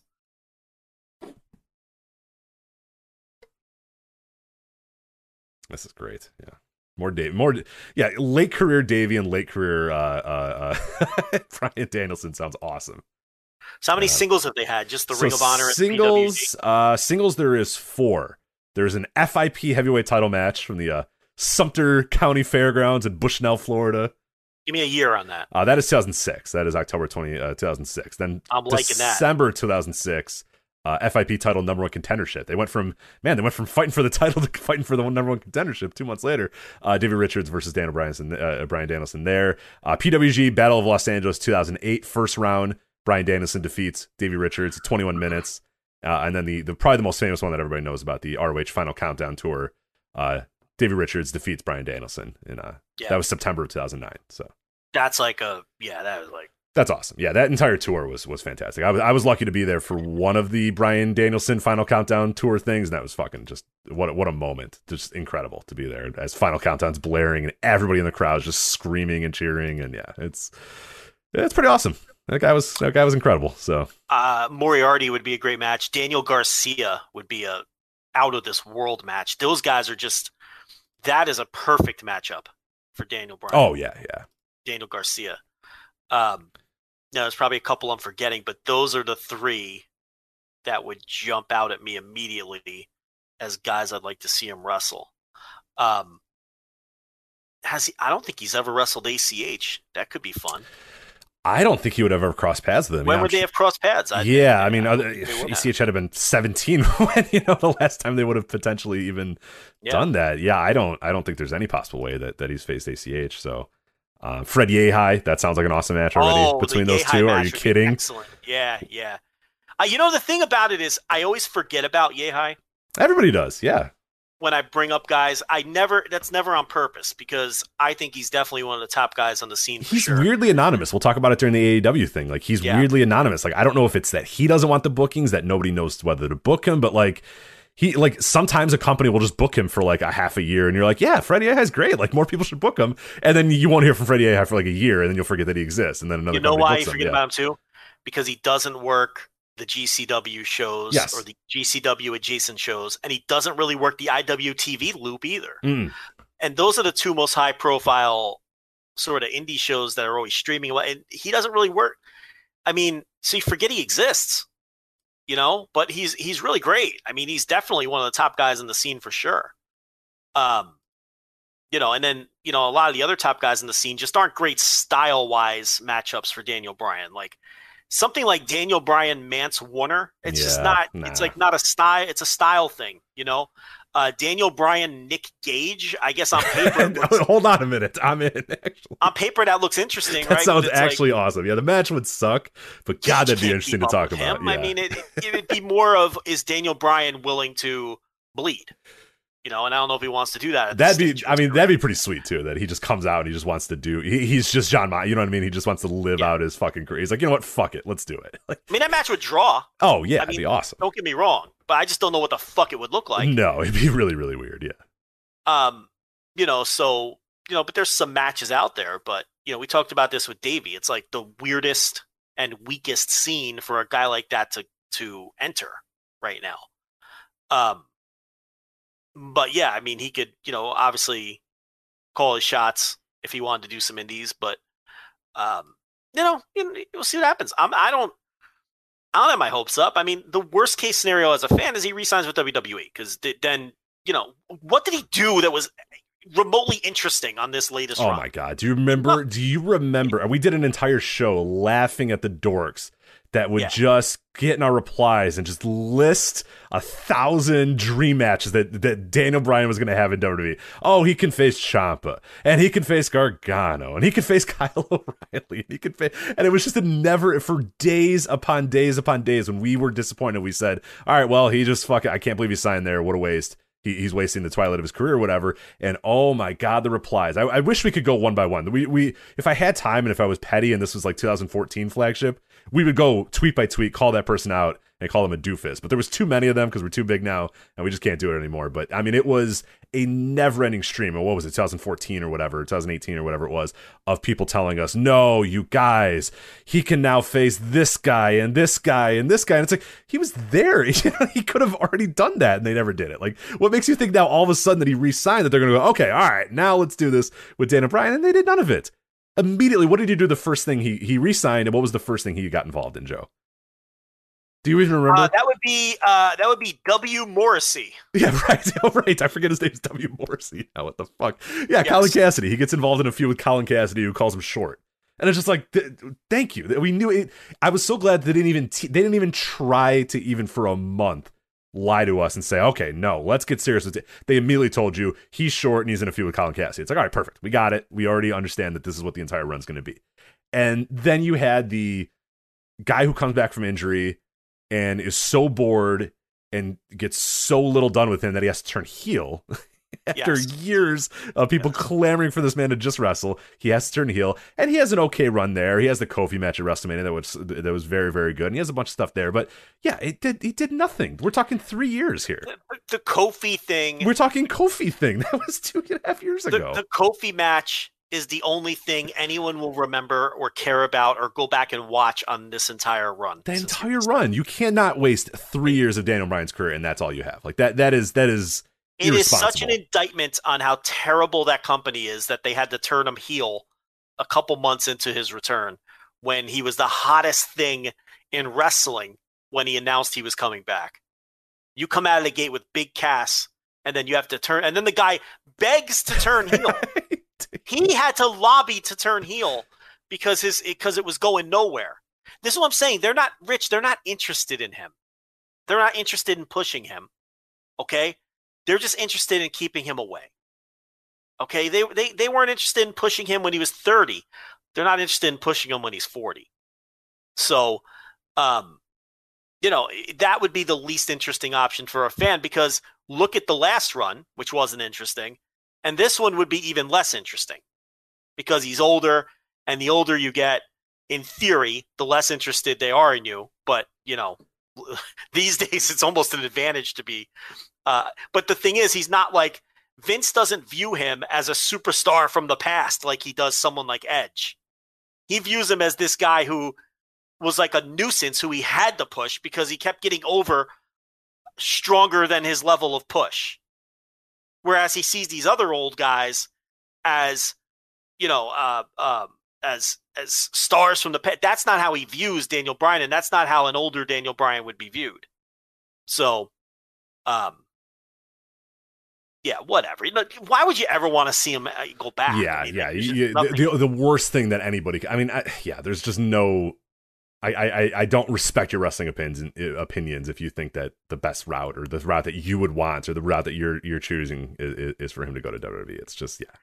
There's people saying like, oh, but when he's older, then, they push all but the dynamic's different with him. No, he's not. He's not viewed as the right. They've never ever liked him. They've never wanted to push him. Jesus Christ, he entered the company and they had Michael Cole call him a virgin for a year and a half. Yeah. You know what I mean? Like, this dork, what a fucking virgin. And then he gets over and they spend the entire time trying to turn him heel while he's over. And then he gets over and then they put him in the fucking Wyatt family. And then he gets over and they say, fuck it, fine, put him in WrestleMania. And then he enters in a feud with Kane, and then he gets hurt, and then they go out of their way to not clear him and do everything they can to use him as an example in a concussion lawsuit, and then he finally comes back, and then he gets in a feud with Colin Cassidy, and they call him short, and then here we are. His 3 WrestleMania main events were all accidents, right? Because they had no other choice. They had to put him in the Orton Batista match, or fans would have revolted. Okay, they had to put him in the after spending 6 months trying like hell to make you not cheer him anymore. He got remember the endless stream of pay-per-views where he got fucked over and fucked over and fucked over, and then he fucking joined the Wyatt family. Like, they tried everything. They had to put him in this year's match because Edge was such a flop, so they had to put him in that one. And the Kofi match, Kofi was an accident. It was supposed to be Mustafa Ali in the fucking Elimination Chamber match. Kofi wasn't even in, and then Kofi got over again by nothing the company did. Kofi got over because the fans just fucking decided to pick him. And that match was a fucking accident. So it's like they never were solidly behind. Look, they didn't treat him like a full-on mid-carder for his entire run. He was treated like a main eventer or what, but he was never a guy who they thought, we're going to build the company or even a brand around this guy long term. He was never right. That. So he's not Batista, he's not Edge, he's not Orton, he's not any of those guys that they've all at some point gotten behind all the way fully 100%. So yeah, I'll buy that. Like, older guys that come back that were stars that they're going to push, but they never liked it. They don't view him like that, right? They don't ever see him as that guy. Let this one sink in. This is a fact. They got behind Jinder Mahal stronger than they ever got behind Daniel Bryan on purpose. I mean, it's the truth. They wanted Jinder Mahal to happen. They never wanted Daniel Bryan to happen. I think that's a great way to end the segment. Absolutely. There it is. So we'll see. We'll keep an eye on this. We'll see what happens. But you want to go to Wrestling Dontaku? We got to do the New Japan next, I would say. Yeah. So do you want to talk about the COVID outbreak going on there, or are we going to just talk about Dontaku and then finish with that? I got to tell you something. I don't want to talk about the COVID that's happening over there because I don't follow it. I just have thrown my hands and said, look, if shows happen, I'll watch them. Mm-hmm. If shows aren't happening, then it's whatever. I am so over COVID talk in every facet of my life. I cannot sit here and talk about vaccine. Everyone wants to talk about vaccine. There's nothing more boring to me than talking about vaccines and fucking recovery rates and I can't take it. So no, I don't want to talk about the COVID.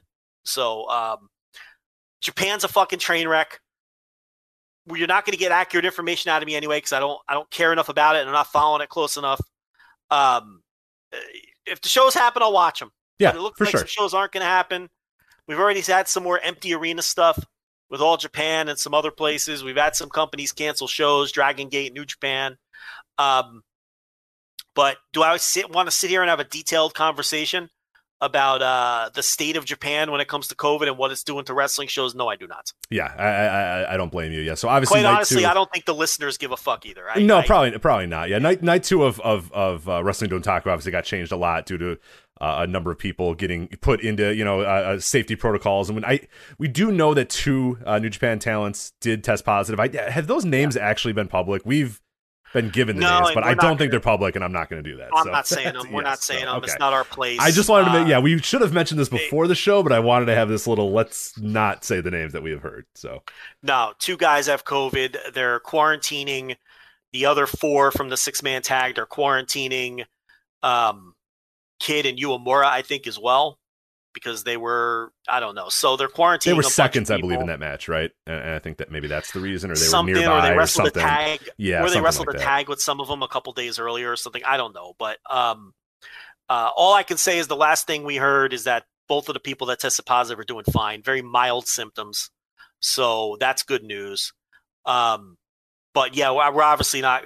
Look, we can't confirm it anyway. And even if the people themselves told us that it was them, I don't think we'd say it on the air. That's not our place. No, nor do I really want to be going out there naming names. So yeah, they did not release the names, and I don't really want to go through that because if we're wrong, not only did they not release the names of the guys who had COVID, they technically didn't release the names of the people quarantined. Right, you could do the math. I mean, yeah, you could see who didn't appear on night 2, and yeah, it's obvious who they might be, but yeah, they didn't say this wrestler, that wrestler, all are testing for COVID right now. So we'll see. Yeah, they didn't name them. I mean, you're smart enough to figure out who got pulled from the shows, but.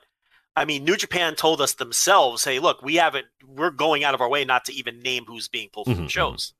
We know fans are going to figure it out, but, so, yeah. So, look, so hopefully, these are young men in great shape. So, the odds are good that they'll recover just fine.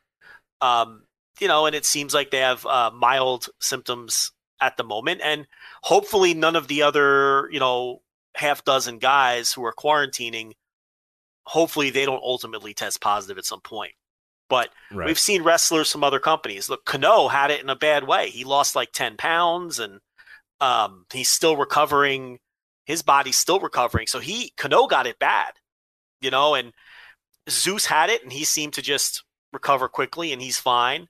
I'm sure I'm forgetting some other wrestlers who, where it's public knowledge that they had it, Japanese wrestlers, but those are two that immediately come to mind.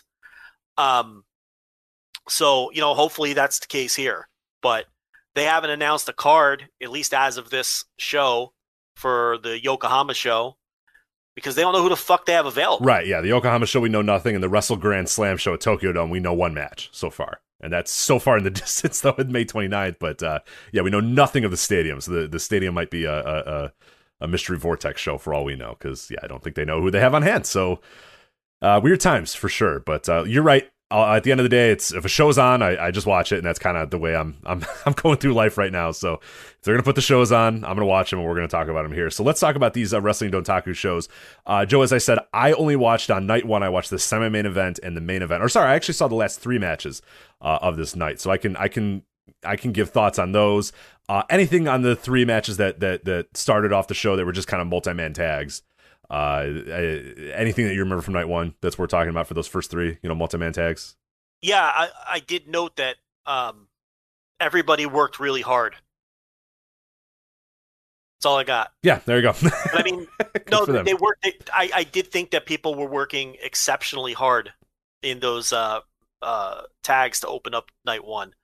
Okada in particular, who really doesn't try ever at all unless it's in a big singles match these days. He had a real spring in his step that night, and he was flying all over the place. And I actually noted that in my notes. I was like, I don't know what got into Okada, but he had his working shoes on for this stupid tag, this 6-man tag against Suzuki-gun. So, yeah, everybody worked real hard. And the LIJ versus United Empire 8-man tag, you had your final standoff between Takagi and Ospreay. And, that was, Hanare has been working hard ever since he turned, because obviously he feels reinvigorated. He's not just a random babyface prelim guy getting beat every night. So he's part of a group that's being pushed. He's their pin eater, but you see an extra. He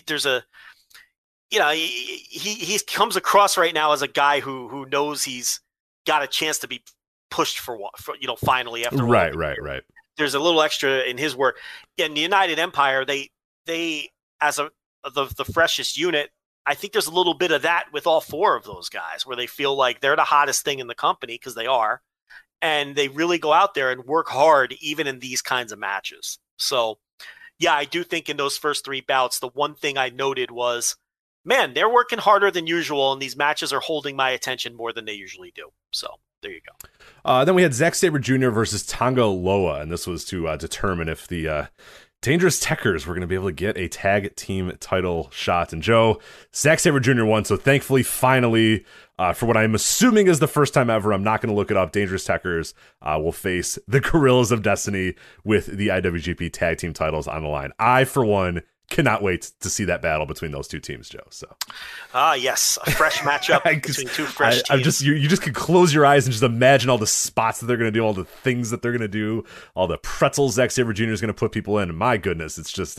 it's titillating, Joe, that what we're going to see when those two teams finally do battle in a New Japan Pro Wrestling ring. So. Listen, you take away Will Ospreay and United Empire, and there is nothing happening in this company. Yeah, nothing. Speaking of, do you have anything else to add about Zack Sabre Jr. and Tonga Loa? No, I do actually. Other Did you than watch that, that match Tonga Loa, yeah, Tonga Loa was good. This is gonna be my hot take for night one, but I thought it was the best match of the show. Of the three I saw, I would agree. It was the best match of the show. Oh, you didn't like Jay White Tanahashi either? Nah. I thought we might be able to debate it a little bit. I'm sorry. Yeah, no. I mean, your opinion's your opinion. But I thought Sabre Jr., Tonga Loa, I thought it was a good match. I thought it was like a solid 3.5-star match. Tonga Loa is one of the most improved wrestlers in the business. I mean, I never thought we'd get singles performances like this out of him.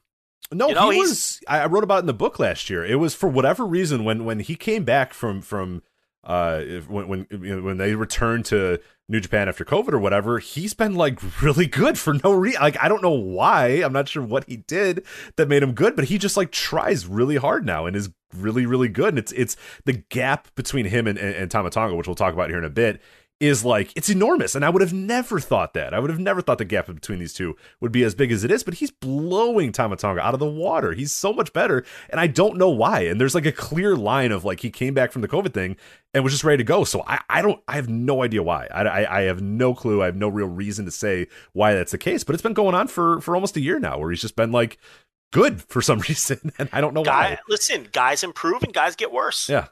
It's just, but, yeah, I thought the match was solid as fuck. And the scary part about it was because of the second night falling apart with the junior match getting taken off the table and everything else. Going into the night 2 main event, the best match on these shows was a Tonga Loa singles match. I was thinking about that as Will Ospreay was hitting the ring for his main event against Shingo. I'm like, if this match doesn't deliver, and what are the odds that wasn't going to deliver? And obviously it delivered fucking enormously.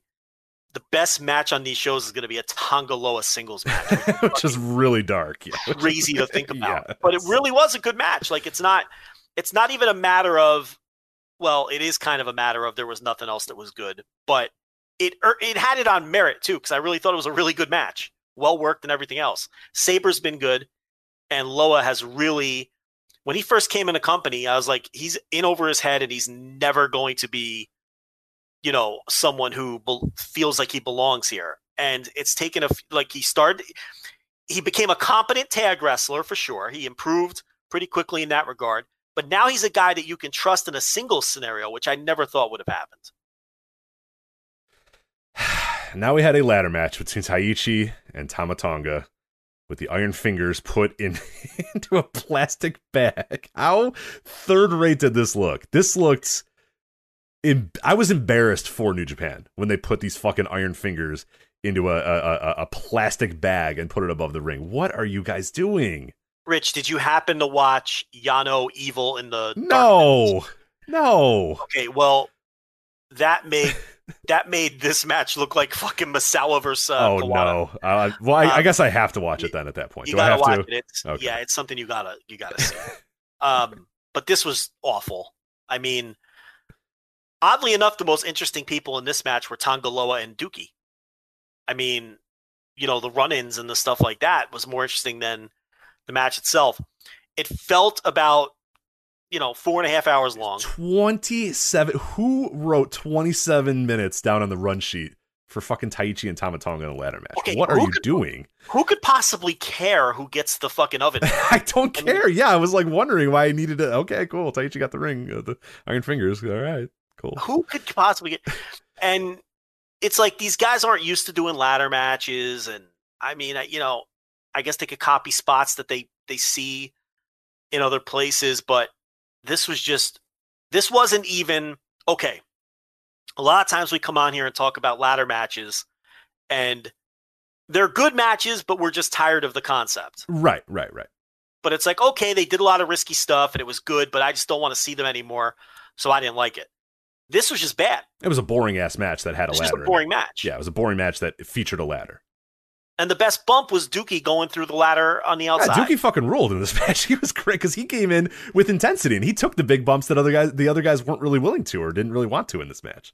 Yeah, God bless Dookie. Yeah, I don't know what this would have done. And I think that was Tonga Loa throwing him through that ladder. Yeah, I think so too. Yeah, so two guys, like you said, two guys that weren't even involved in the match ended up having the only spot that I remember in the match. So good. I wish it was Tonga Loa versus Dookie in the ladder match. It would have been a hell of a lot better than Taichi versus Tama Tonga.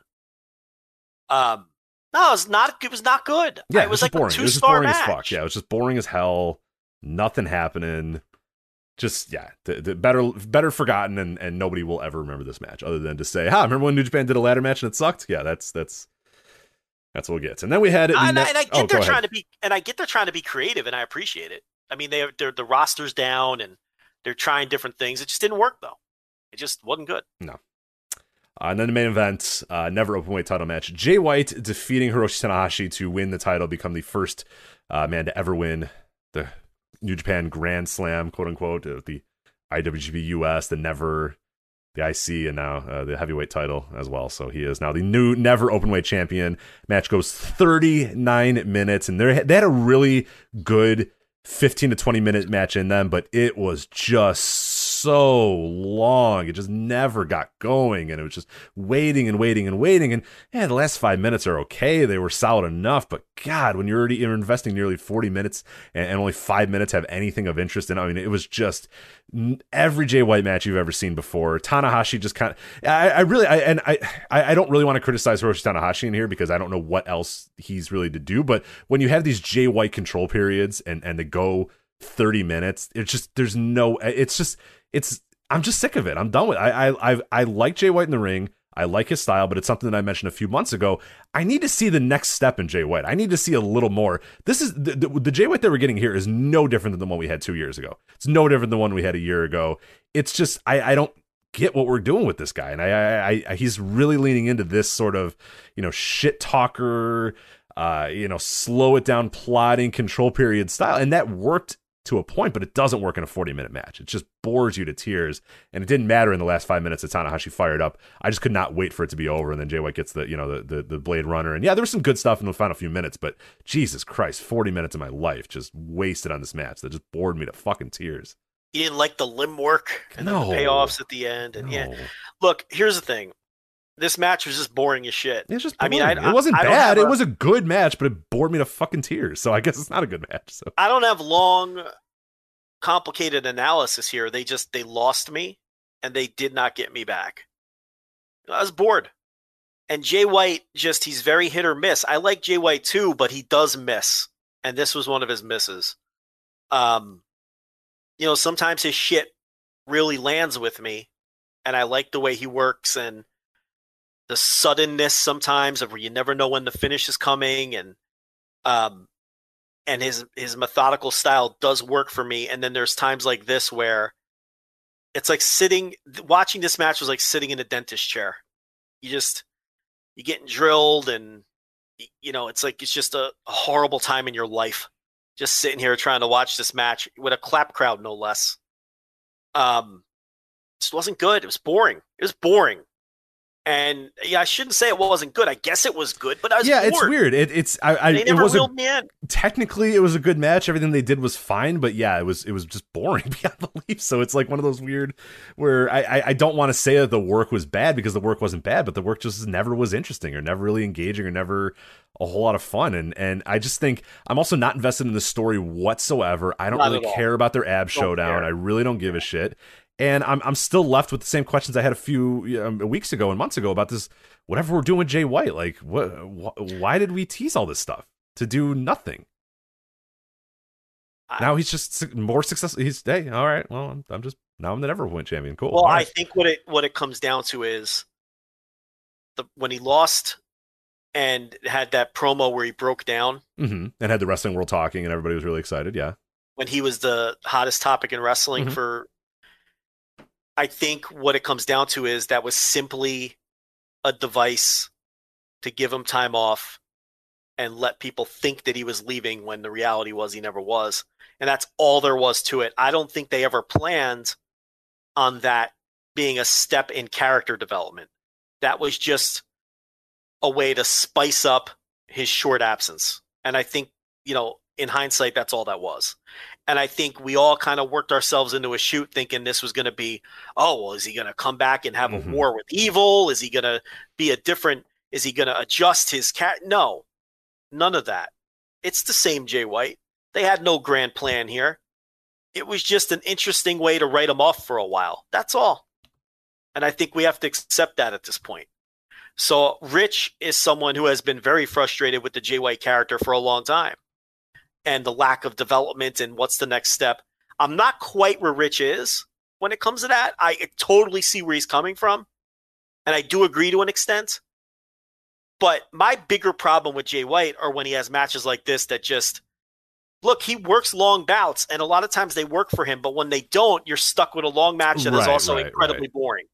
And this was just a bore. It wasn't, it was just boring as shit. Not something I want to watch at 4:00 in the morning with a clap crowd where I'm trying to hold my eyes open to begin with. It's rough. It's not easy. Yeah, and the parts of his game that I think really were, like you said, excelled at, like when he would do that out of nowhere, he'd finish and he'd counter anything and all that sort of stuff. There was a fun sort of aspect to his matches for a long time there, and I feel like little by little we're kind of losing that in favor of the quote unquote main event style that he's wrestling here, which is like a 40-minute limb work, control period. And then the talking in the ring, like that's something that I think is a great asset to use. And I think there's times and places to use it, but like, it's just, that's all it is now. It's just him going, hey, Tanahashi, hey, Tanahashi, hey, Tanahashi, and he's just kicking him and hitting the guardrail and Gato screaming, like, it's just like, oh my God, like, okay, I get it. I understand what you're doing, but it's the same thing over and over and over, and it's just, I'm ready for the next step here. I'm ready for the evolution, and I'm just not seeing it. And it stinks because I think he's got all the talent in the world, and I think he has the potential to be really, really, really good. But like you said, there's too many of these matches that you see that you're just like, man. But there's great ones too. You know what I mean? There's great matches that he has as well, where you're like, all right, there we go. That's what we need. But like you said, sometimes they land and sometimes they don't. And when they don't land, God, they're just infuriating. They're just really hard watch. Yeah, they're really just terrible watches. So yeah. So that was Dontaku Night 1. So what the best match on the show apparently featured Tonga Loa. I didn't watch the other 3 tag matches, but Zack Sabre Jr. and Tonga Loa, the highlights of Night 1. So desperate times there. So as far as Night 1 goes, not great, Bob. Not great. Night 2 obviously lost a little bit of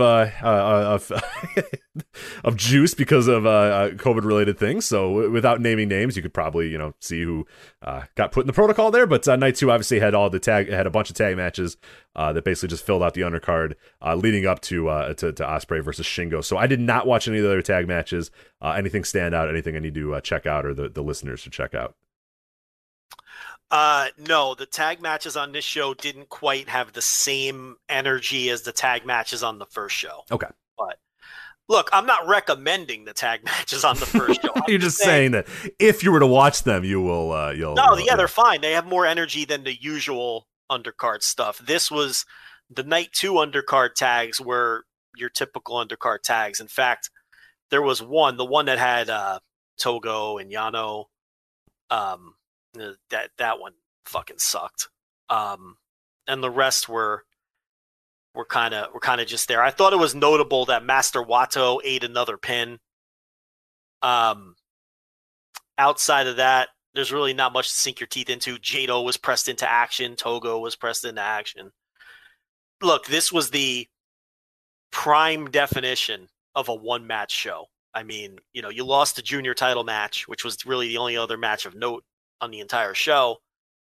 You had all these tags. There was only 5 matches, period. So it was all going to come down to Will Ospreay versus Shingo. It was a one-match show. Good thing, because you had the IWGP World Heavyweight title here. Will Ospreay defending against Shingo Takagi. 44 minutes and 53 seconds. Just fucking great. I mean, just incredible work.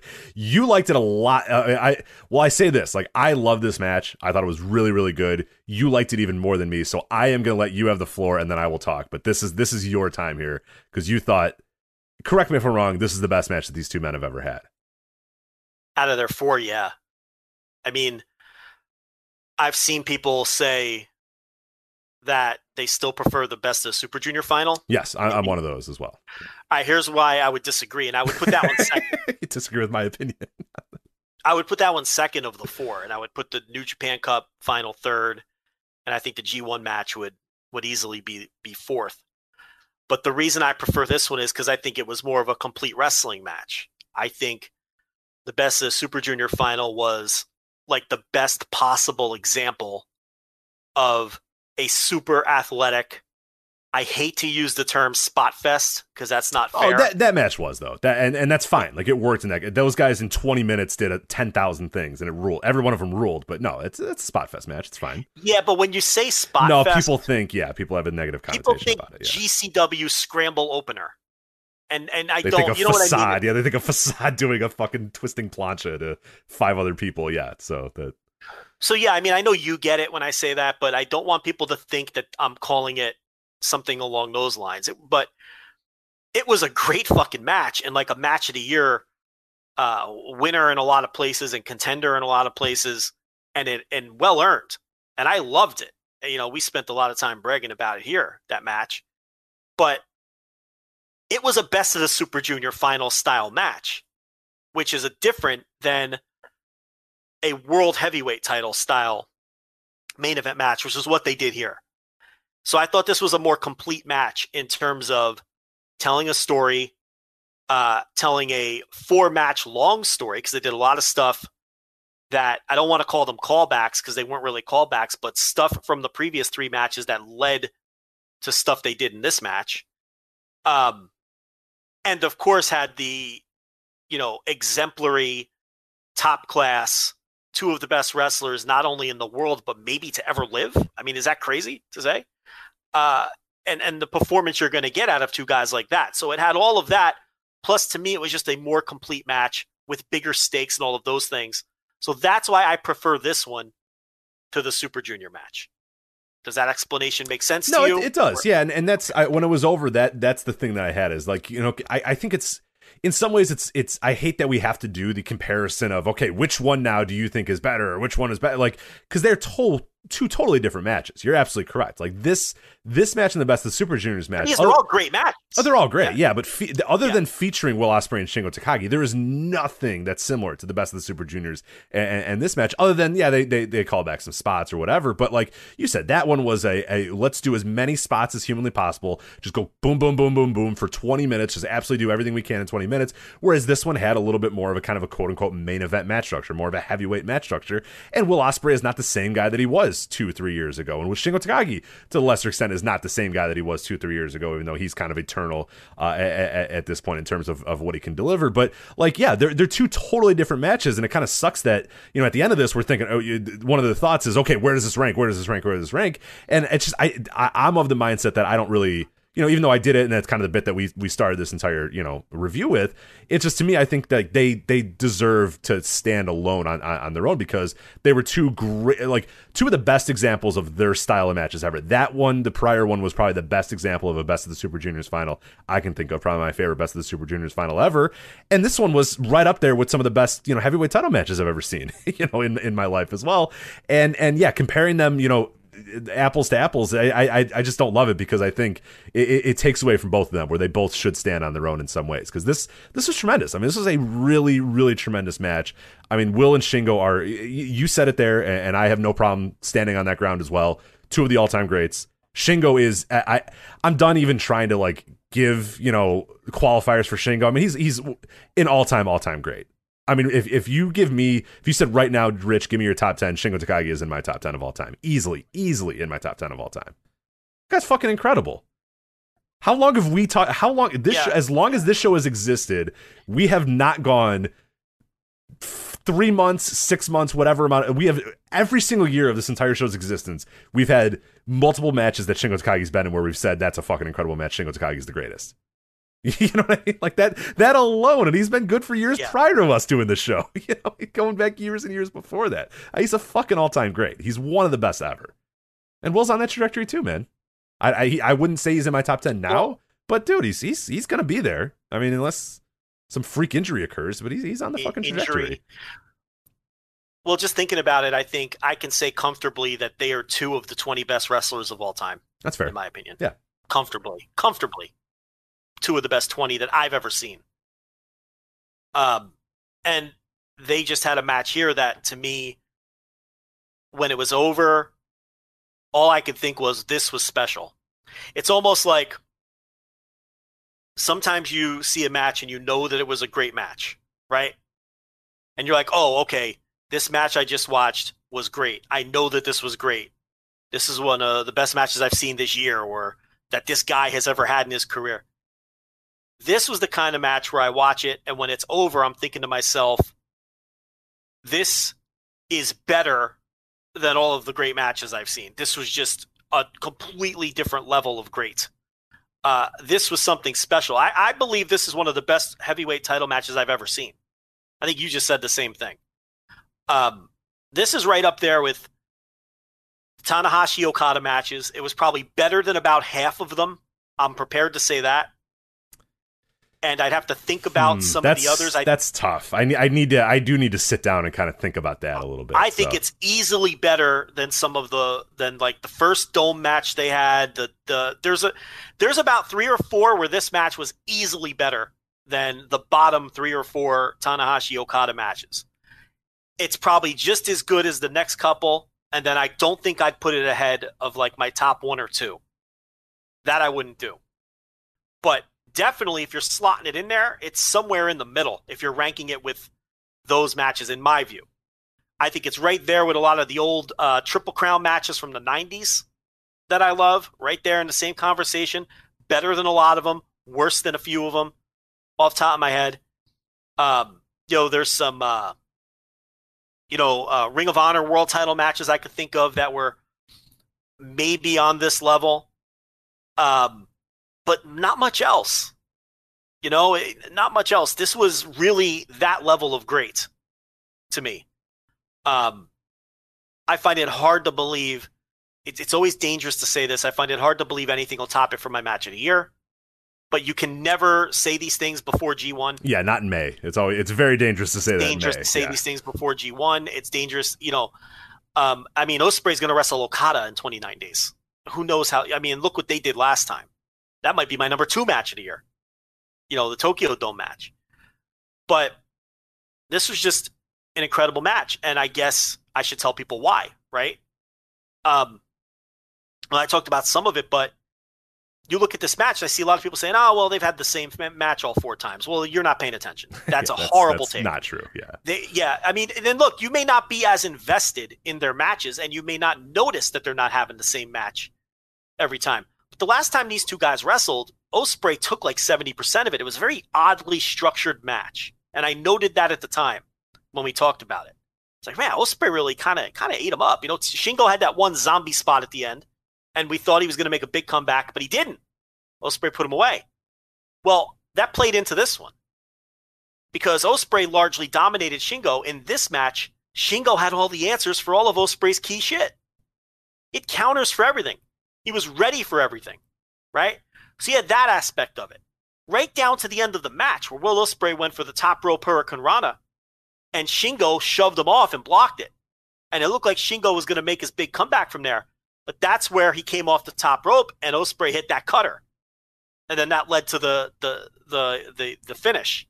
A tremendous way to finish it because it looks like Shingo, it's like, oh, he's got all the answers for this guy. But then out of nowhere, cutter, and then the Rainmaker and, the Stormbreaker and all that. You had the great arm work that Will Ospreay was doing that ate up the middle portion of the match, working Shingo's left arm. Which had a cool little story to it as well. Did you listen to the English commentary or the Japanese? Well, you watched it live, so you watched the Japanese commentary. I watched the Japanese commentary. Yeah, so I watched it back, and I like that Kevin Kelly brought this up, that a lot of that early work and a lot of it was Will Ospreay going for kind of a hoverboard lock type of move or whatever. And Kevin Kelly was really smartly, and I'm assuming that Will had this in mind as well. I don't know if 100% he did, but at least Kevin was hitting it on the head, so I'd imagine he may have.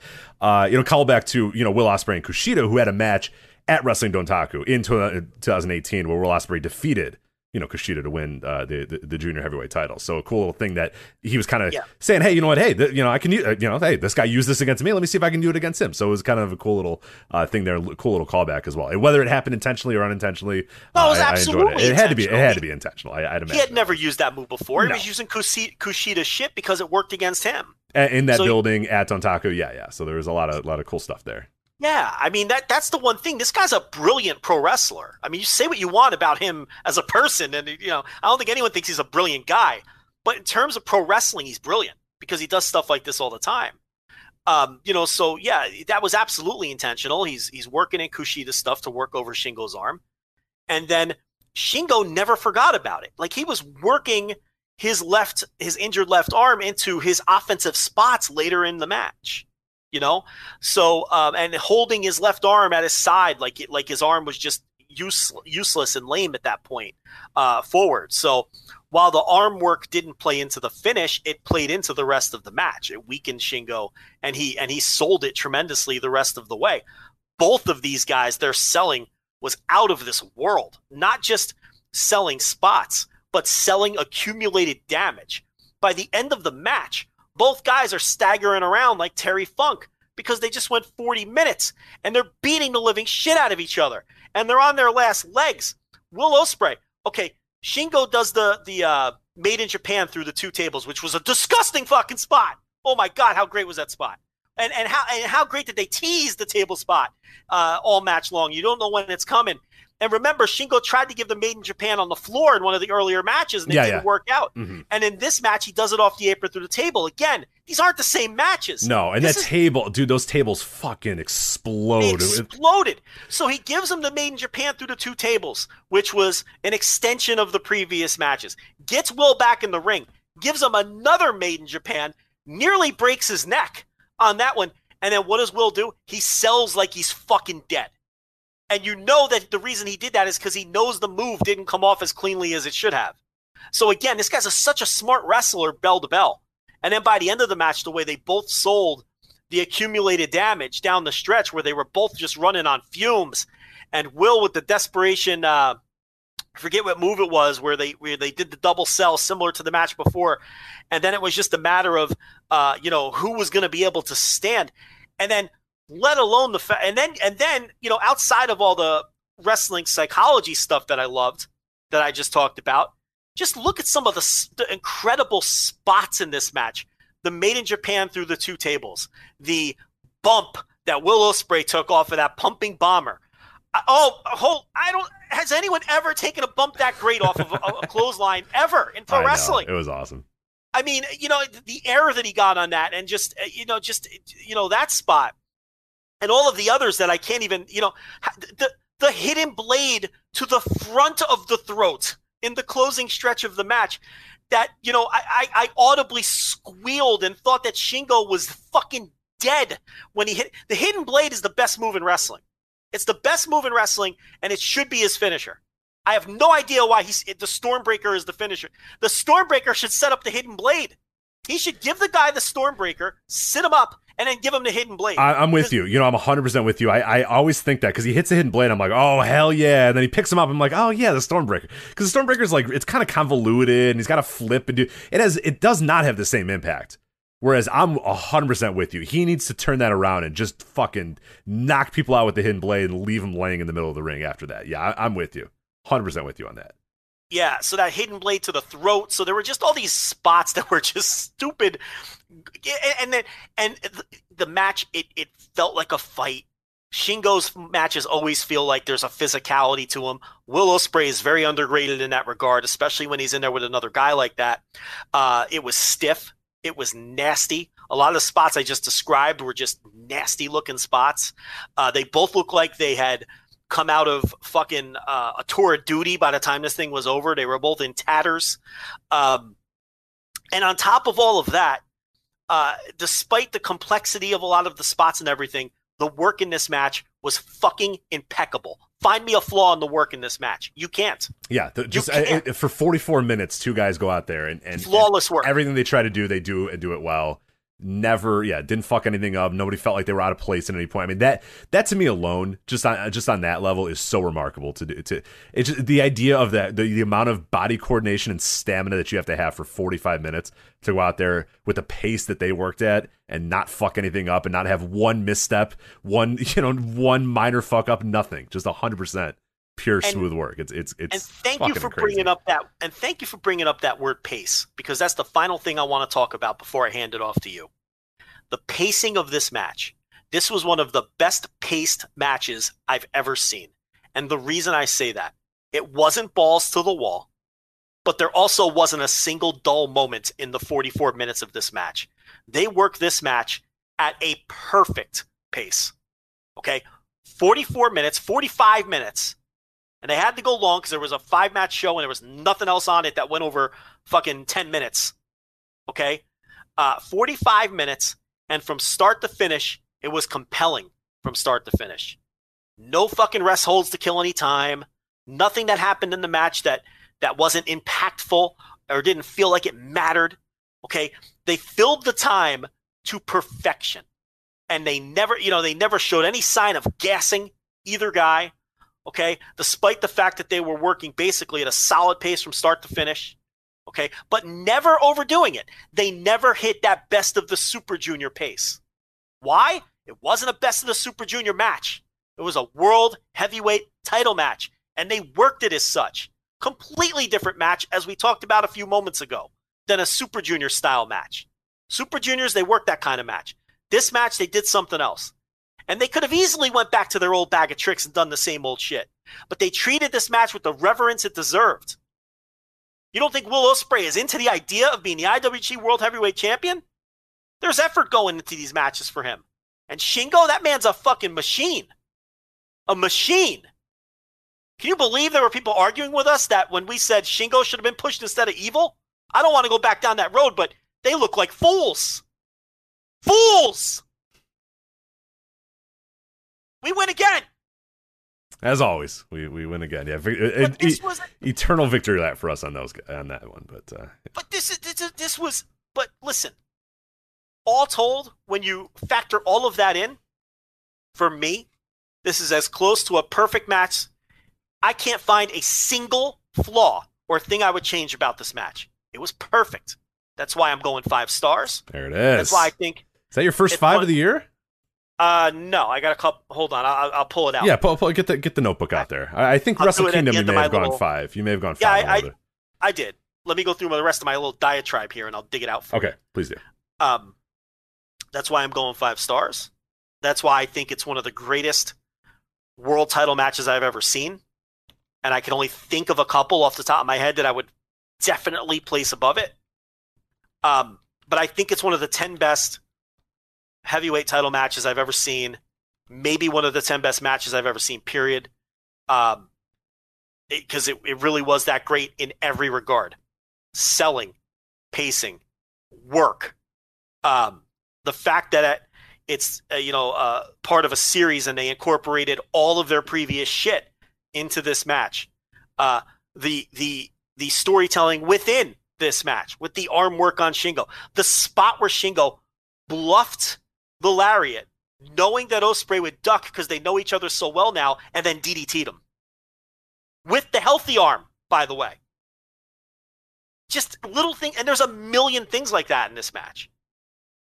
And it's one of those matches where it reinvigorates my love for pro wrestling, because I remember how great pro wrestling could be when I watch a match like this.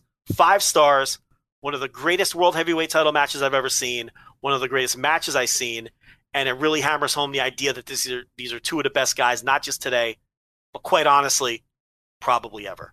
There you go. In the hobby, it's not easy being a fan of ripping packs or repacks. We hype ourselves up thinking, maybe I can pull a Ken Griffey Jr. rookie card, but with zero transparency on available cards and hit rates, it's all just a shot in the dark. Until now. Introducing Slab Packs from ArenaClub.com, the only repack that provides real value, a complete view of all possible cards, and clear hit rates for each one. Now, when I buy Slab Packs at Arena Club, it finally feels like I know what I'm getting. I was able to open an Arena Club slab pack, and I'll be honest, it was a lot better than what you normally do. Say you go to a card show and there's a random innocuous brown bag of cards, and yeah, you can open it and look, it's going to be junk. You know what I mean? Like, you know what you're probably going to get in those. Maybe you find that fun, and sometimes I do. Sometimes I like just opening up cards and saying, hey, look at some random cards or whatever. But if you're really in this game to find value and find particular cards, it sucks to have to buy these mystery packs, and it ends up being, almost nothing, nothing of value. Not with Arena Club. You can display, again, of all available cards, hit rates, grading, so you know that when you're opening up the slab pack, you are going to get something valuable. You are getting something good. And Arena Club, in addition to having those great slab packs we just talked about, is also a marketplace for card collecting, buying, trading, selling, displaying, all that sort of stuff. But those Arena Club slab packs, man, they are revolutionizing the repack game with transparency. After your pulls are revealed, they'll immediately be placed in your vault for safekeeping or trading and selling, and you can have them officially graded by Arena Club as well. So again, sending these things off, it's going to be officially graded by Arena Club. And the Arena Club grading process is accurate, fast, and transparent, with full grade rationale provided and explanation of how your card was scored. So whether you're buying, selling, trading, or displaying, Arena Club is the card collecting platform that you have to check out. So right now, I've got a special offer here for Voices of Wrestling Network listeners. You can get 10% off of your first purchase by going to arenaclub.com/VOWnet. Again, that's arenaclub.com/VOWnet. Now, that's a crazy offer. That's 10% off a $400 slab pack. $40 off right there. 10% off your first purchase. No matter what that purchase is, 10% off. Again, that's arenaclub.com/VOWnet. arenaclub.com/VOWnet for 10% off your first purchase on Arena Club. And we thank them for sponsoring the Voices of Wrestling Podcast Network. Rich Craich, the floor is yours for the... what else do I add to that? Well, tell me why you hated the match so much. I fucking hated this thing. I went 4 3/4 because I thought it was trash. These goddamn spot monkeys. It was fucking tremendous. The reason I didn't go the full 5 is, you always say, like, when you do the 5, you just got to feel it. Yeah. You got to know it, and you just got to do it. And when it was over, I was just like, no, not quite there, but like I still loved it. I really, so it's, I definitely, I went 4 3/4. I still think it is in the pantheon of all time great, heavyweight title matches. With that being said, there are still a few matches that I would put above it. I thought Okada and Will from Wrestle Kingdom this year was a little bit better. I also liked Will versus Zack Sabre Jr. from March 14th. Remember that one? It was New Japan Cup, or so. I forget exactly what the show was, but that match really, really stood out to me, just being tremendous because it was compact. I'm always a bigger fan of the compact matches or whatnot versus ones that go a little bit longer. But with that said, the criticisms that I have, they're very minimal with this match. They went 45 minutes. They kept my attention the entire time. The pace never... the thing that I'll say, and you mentioned the pace thing, and you had a little bit of a rant about that, but the thing that I loved about the pace of this match is it just always stayed at... I don't know what number to use, like 7. You know what I mean? It was always at a 7. Like, I know exactly what you mean. It never went to a 2. It was never, Shingo had a tight side headlock while they both guys got their breath, and it never went to the boom, boom, boom, boom, boom, counter. Like, the best of the Super Juniors was pretty much a 9 or a 10 the entire 20 minutes. This match was a 7 the entire time, and that's fucking awesome. That's really hard to do. Like, that, people don't understand how hard that is to go at 7 for 45 minutes. That's the point I was trying to make about why the pacing was so good, because if they would have ramped it up to a 9 or 10, it still would have been a great match, but it would have not been a perfect match to me. Mm-hmm. Yeah. And that's, to me, maybe I wanted it maybe to go to 10 at a certain point. It never did. And maybe that is why I didn't love it nearly as much as you did. But you got to give it up for going that entire pace the entire time. And for 45 minutes, keeping that consistent pace and always filling every moment of that time with something. There was a point where I was watching and they made the 20-minute call. And then there was a point where I was watching where they made the 40-minute call. And I swear to God, Joe, like 5 minutes passed in those 20 minutes. It was just like, dude, those guys got to 40 minutes already? Like, it just completely blew by. So, that was awesome work there. But, it's just, I think the thing that I love most about this match is just like what you mentioned, that you go for that long, you go at that pace, and just everything works. There's no fuck ups. There's nothing that's weird. Everything works well. And there's a lot of cool callbacks. There's the Will Kushida stuff. There's Shingo and Will stuff. There's Shingo being fucking Shingo. And it's just, yeah, there was points too during the match. And I will say that they had you buying that Shingo could do it, that Shingo could have finally figured this out when, going in, there was almost no doubt in my mind that Will was going to win. And that's a testament to Shingo being great. It's a testament to those guys being great, is that there were points. Like you said, the consecutive Made in Japans, I'm thinking, fuck, maybe. Like, I mean, I don't think that they're going to do it, but maybe they are going to do it. And that still did hook me. And it was one of those moments too, where watching even a few days later, even knowing the result, your heart kind of stops for a sec. You're like, wait, I thought that Will won this, but I don't know. Is he going to kick out of 2 Made in Japans? Like, there's no way. And so there was a lot of stuff in this match too that did that. So yeah, I think a tremendous match. Obviously, I hated it with my 4 3/4 coward rating there, but yeah, just absolutely. If you have not watched it, go out of your way to watch it, and it will come up again at the end of the year for a match of the year countdown for sure. It will be in the mix. I don't know if it's going to win. I think there's some pretty good contenders already this year, but it's going to be in the mix. And I'm just looking at my my match of the year list here, my high ratings, and it's just it's all Will and Shingo. It's unbelievable. I have at this point, Joe, right now, 6 Shingo Takagi matches that I've given 4.5+ stars to. 6. Yeah. It's a Shingo and Hiroshi Tanahashi from January. Will Ospreay versus Shingo. Shingo versus Jeff Cobb. Shingo versus Okada. Shingo versus Will Ospreay. And Shingo. I double counted as Shingo versus Will Ospreay. 5 matches that I've given 4.5+ to for Shingo. I mean, he's just unbelievable. These are the 2 best wrestlers in the world right now. Oh, and I'm not even close. It's not even there's nobody even in the same universe as that. I really do think that. I mean, and Will Ospreay has the Okada match in front of him. And I have 6 Will matches. Sorry, I forget. So I actually have 1 more Will match than I had Shingo matches. There you go. Yeah, and he's got the Okada match in front of him, and he's got a whole G1 in front of him. I mean, whether you want to hear it or not, he's going to be the wrestler of the year. It's going to come down to him and Omega, and he has the better match resume than Omega. Omega is going to win the Flair Thez, and Ospreay will probably win Most Outstanding, or at least deserve to win it. Mm-hmm. But the people who don't vote for Ospreay, or who ethically don't want to vote for him, that nonsense, they'll probably vote for Shingo. I don't see how you could vote for anybody else. To answer your question earlier, I have 2 other 5-star matches this year. Okada Ospreay from Wrestle Kingdom, and Shingo Jeff Cobb from Wrestle Kingdom are my 2 other 5-star matches this year. And then you look at 4 3/4 and see if you can identify the trend. Tanahashi Shingo from January 30th. Yeah. 4 3/4, none in February. March, it's Will Ospreay, Zack Sabre Jr., the match that you just brought up a couple minutes ago. Will Ospreay Shingo from the New Japan Cup. And 4 3/4.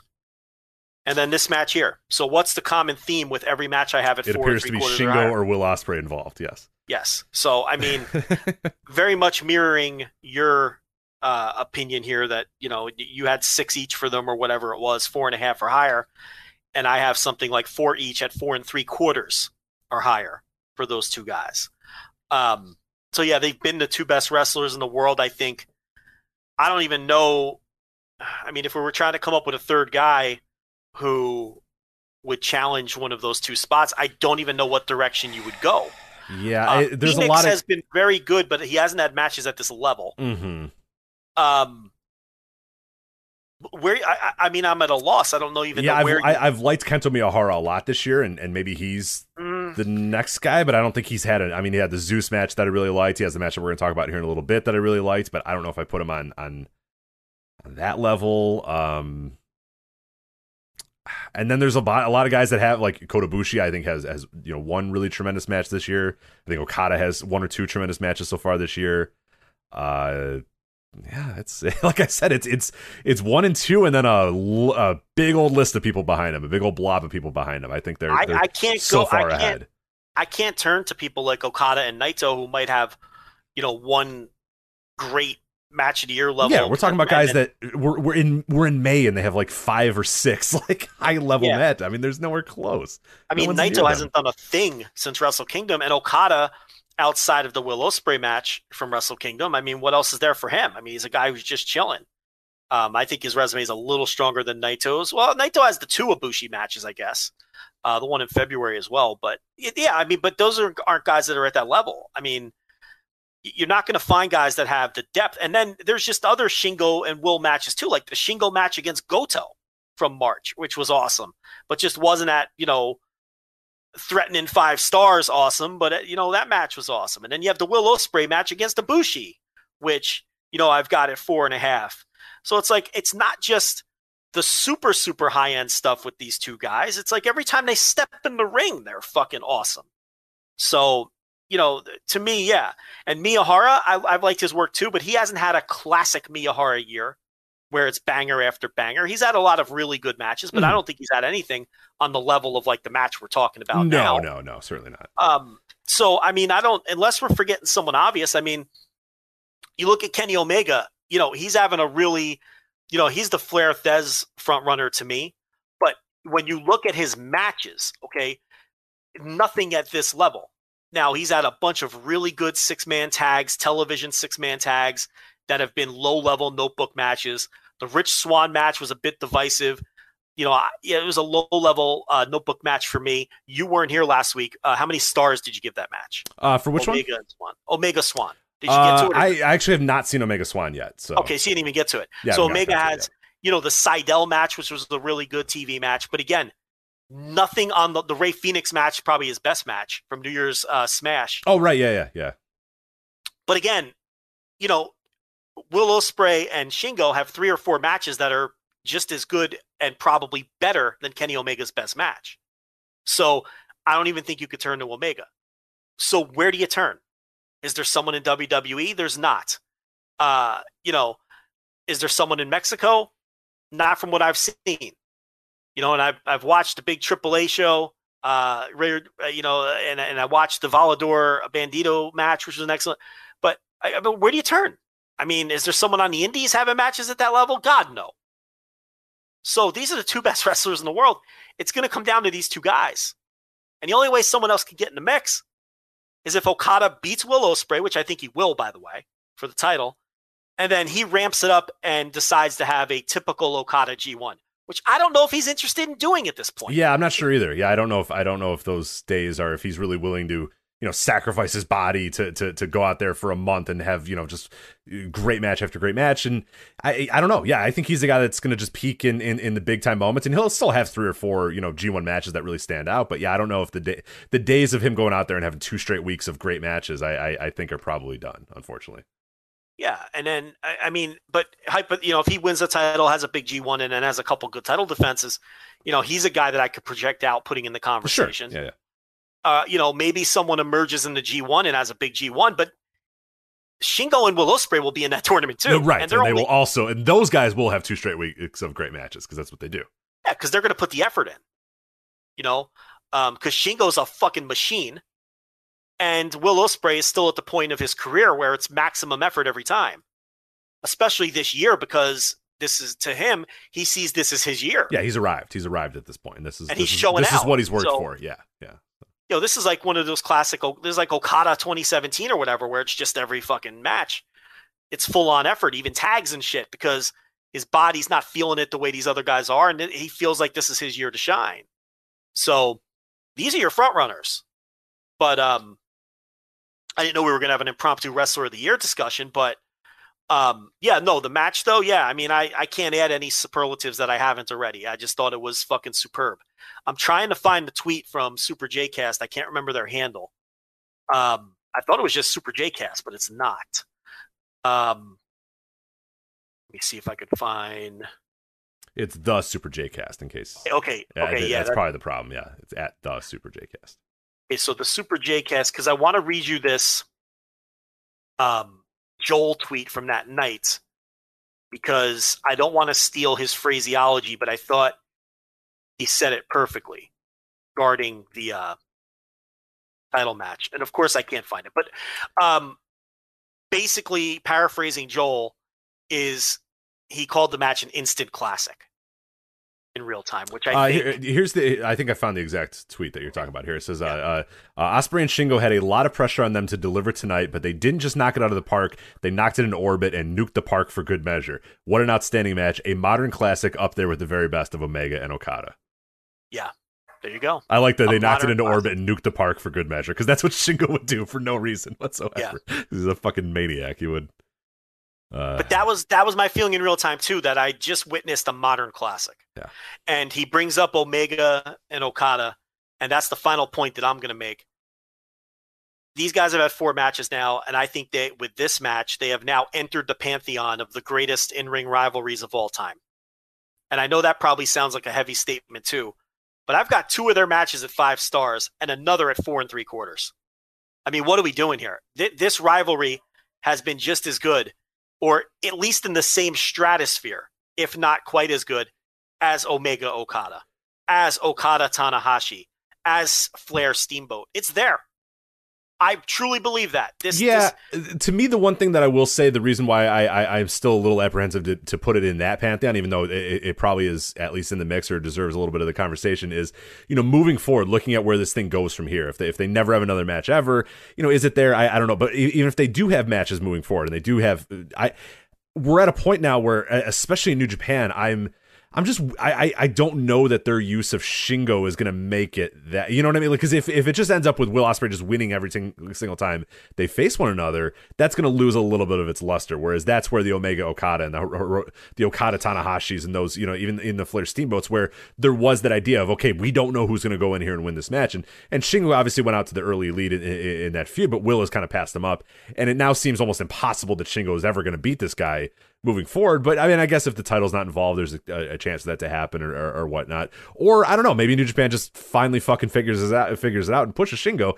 I have no idea, but that would be the only thing that would kind of prevent it for me for getting that upper echelon is in all of those matches you came in going, I don't know who's going to win this, and it could be either guy that wins this match, and that was always an intriguing thing about that. Dragon Lee, Hiromu, I mean, you go right down the line. But I think you make a good point. I'd put it behind a lot of those, if not all of them. Let me be clear. I just think it's in the conversation of when I start bringing up the greatest in-ring rivalries of all time, this is going to be one of them now. But I don't think it's better than Okada Tanahashi, because you're right. The other guy has to win a big one. Okay, he won. Ospreay's 3-1. I think if Shingo eventually beats Ospreay at some point for this title, now you're really cooking with gas here in terms of comparing it to these other rivalries as well. Where I don't think I'd put it ahead of any of the ones I named, with the exception of Dragon Lee Hiromu. I think I'd put it ahead of that one.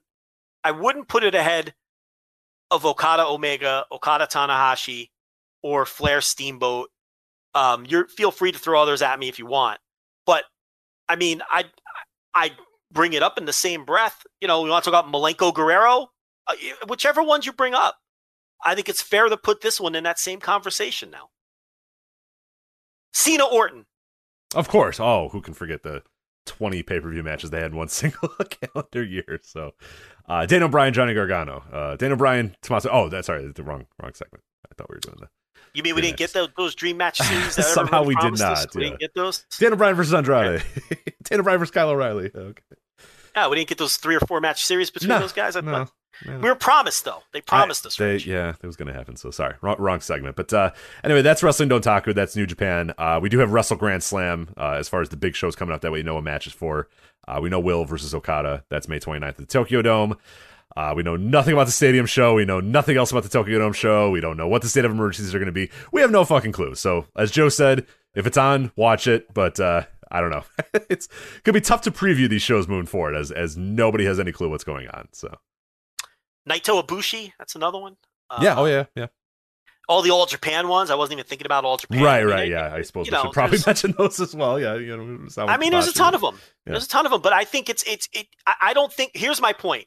While I don't think it's probably better than most of those, it deserves to be in that conversation. If you're not doing insulting if you bring it up in the conversation. Right. If you're doing a listicle, you should maybe consider mentioning it if you're going to do a list about the best in-ring rivalries of all time. So that's all I'm saying. And I'm not sure Will Ospreay, Zack Sabre Jr. is that far off. Yeah, hell, yeah. I was going to say Will and Marty, too, but that's, You could say it. I mean, look, you can say it without endorsing Marty Scurll. Right. I mean, the match has happened. What are you going to do? O.J. Simpson ran for fucking 2,105. What are you going to do? It happened. Yeah, Chris Benoit, pretty good wrestler. Pretty fucking horrible human being, so sorry. But, Rey Mysterio Psychosis, You know, you go right down the line. It's better than some of them. It's not as good as some of them. I probably have to put more thought into Hiromu Dragon Lee. I have to put a lot of thought into that. So I think Hiromu and Dragon Lee had like 8 or 9 matches against each other, and they were all great, with the exception of that, oddly enough, the Ring of Honor match, which probably had more eyeballs on it in America than any of them, with the exception. Yeah, and it was just like fine, if I remember correctly. And it was right? fine. Yeah. Now, they had matches in New Japan that were more high profile than that one later. But up to that point, it was the most high profile match they had to Americans, because all of their matches had been in CMLL to that point. And it was really disappointing because it was a good match, but it wasn't a great match. And every other match they ever had was great. And so they've had more great matches than Will and Shingo have had, you know, by sheer numbers, because they've had more matches against each other. So that one I'd have to think about as well. This is only 4 matches, but to me, 3 of them have been, you know, high-level match of the year caliber. That's a pretty good hit rate.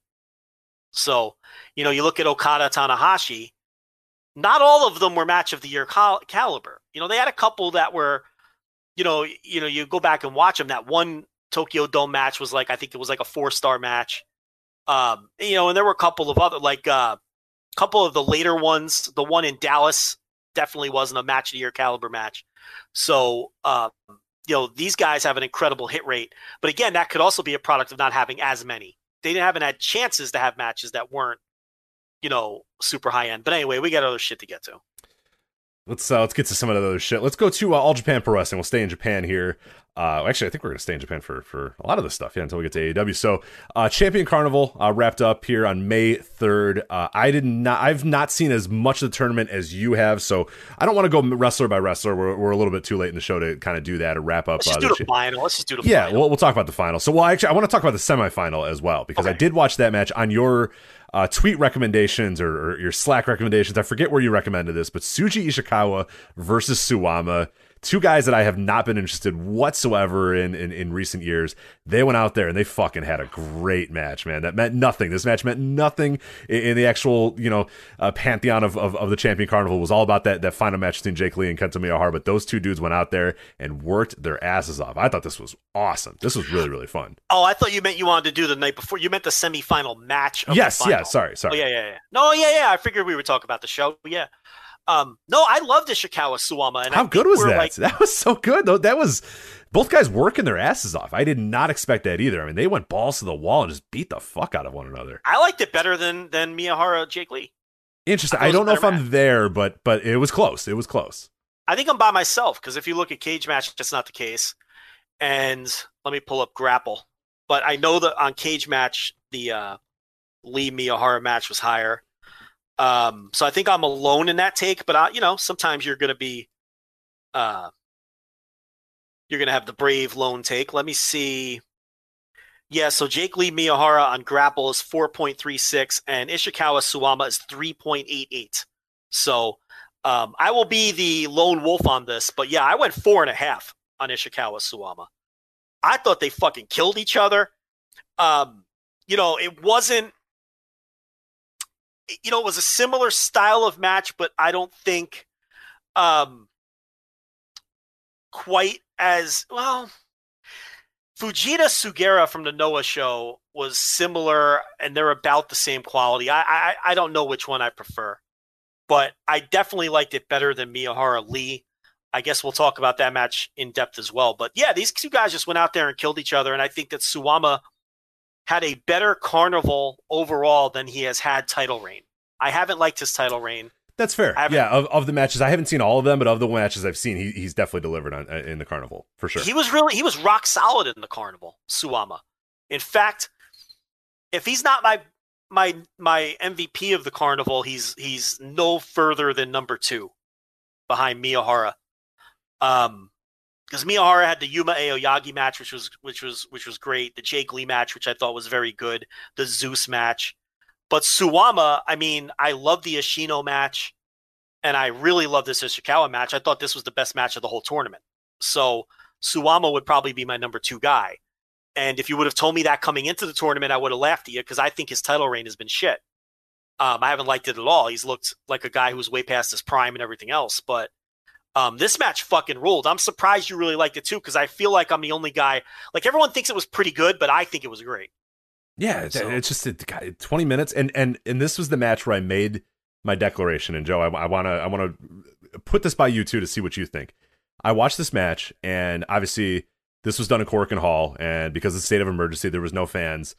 And when this match was over, I made an official declaration. I did not tweet it because I didn't really want to do the arguments or whatever, but I made the official declaration that I prefer no fans over clap crowds. In the super small buildings, I completely agree. The atmosphere is so much better. Because you don't have that mental block of why aren't the fans cheering? Yeah, there's this weird thing where you see fans in the building and they're not cheering. And also the claps are just... I've gotten really sick of the clap. I kind of hate the clap crowds now. Like when they initially started, it was like, hey, cool, some energy, let's go.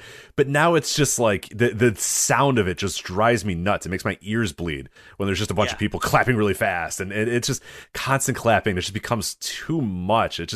Especially in All Japan had a few, shows in these really, really small buildings or whatever. And yeah, you hear like 10 people clapping and they're right next to the camera. They're right next to the microphone. It just drives me up a fucking wall. And I like the no ring or the no fans a little bit better because I think the wrestlers wrestle a little differently. They understand that they're wrestling in front of nobody. They know that they have to kind of fill those gaps a little bit. The production, I think, is a little bit better because they don't show the crowd. They zoom in. They keep it really low. And then what they do in All Japan, and All Japan honestly is probably the best at the no, quote unquote, no fans, is because what they do is they'll have, the wrestlers go out to the crowd and the wrestlers make just as much noise and better noise than the fucking clap crowds would have.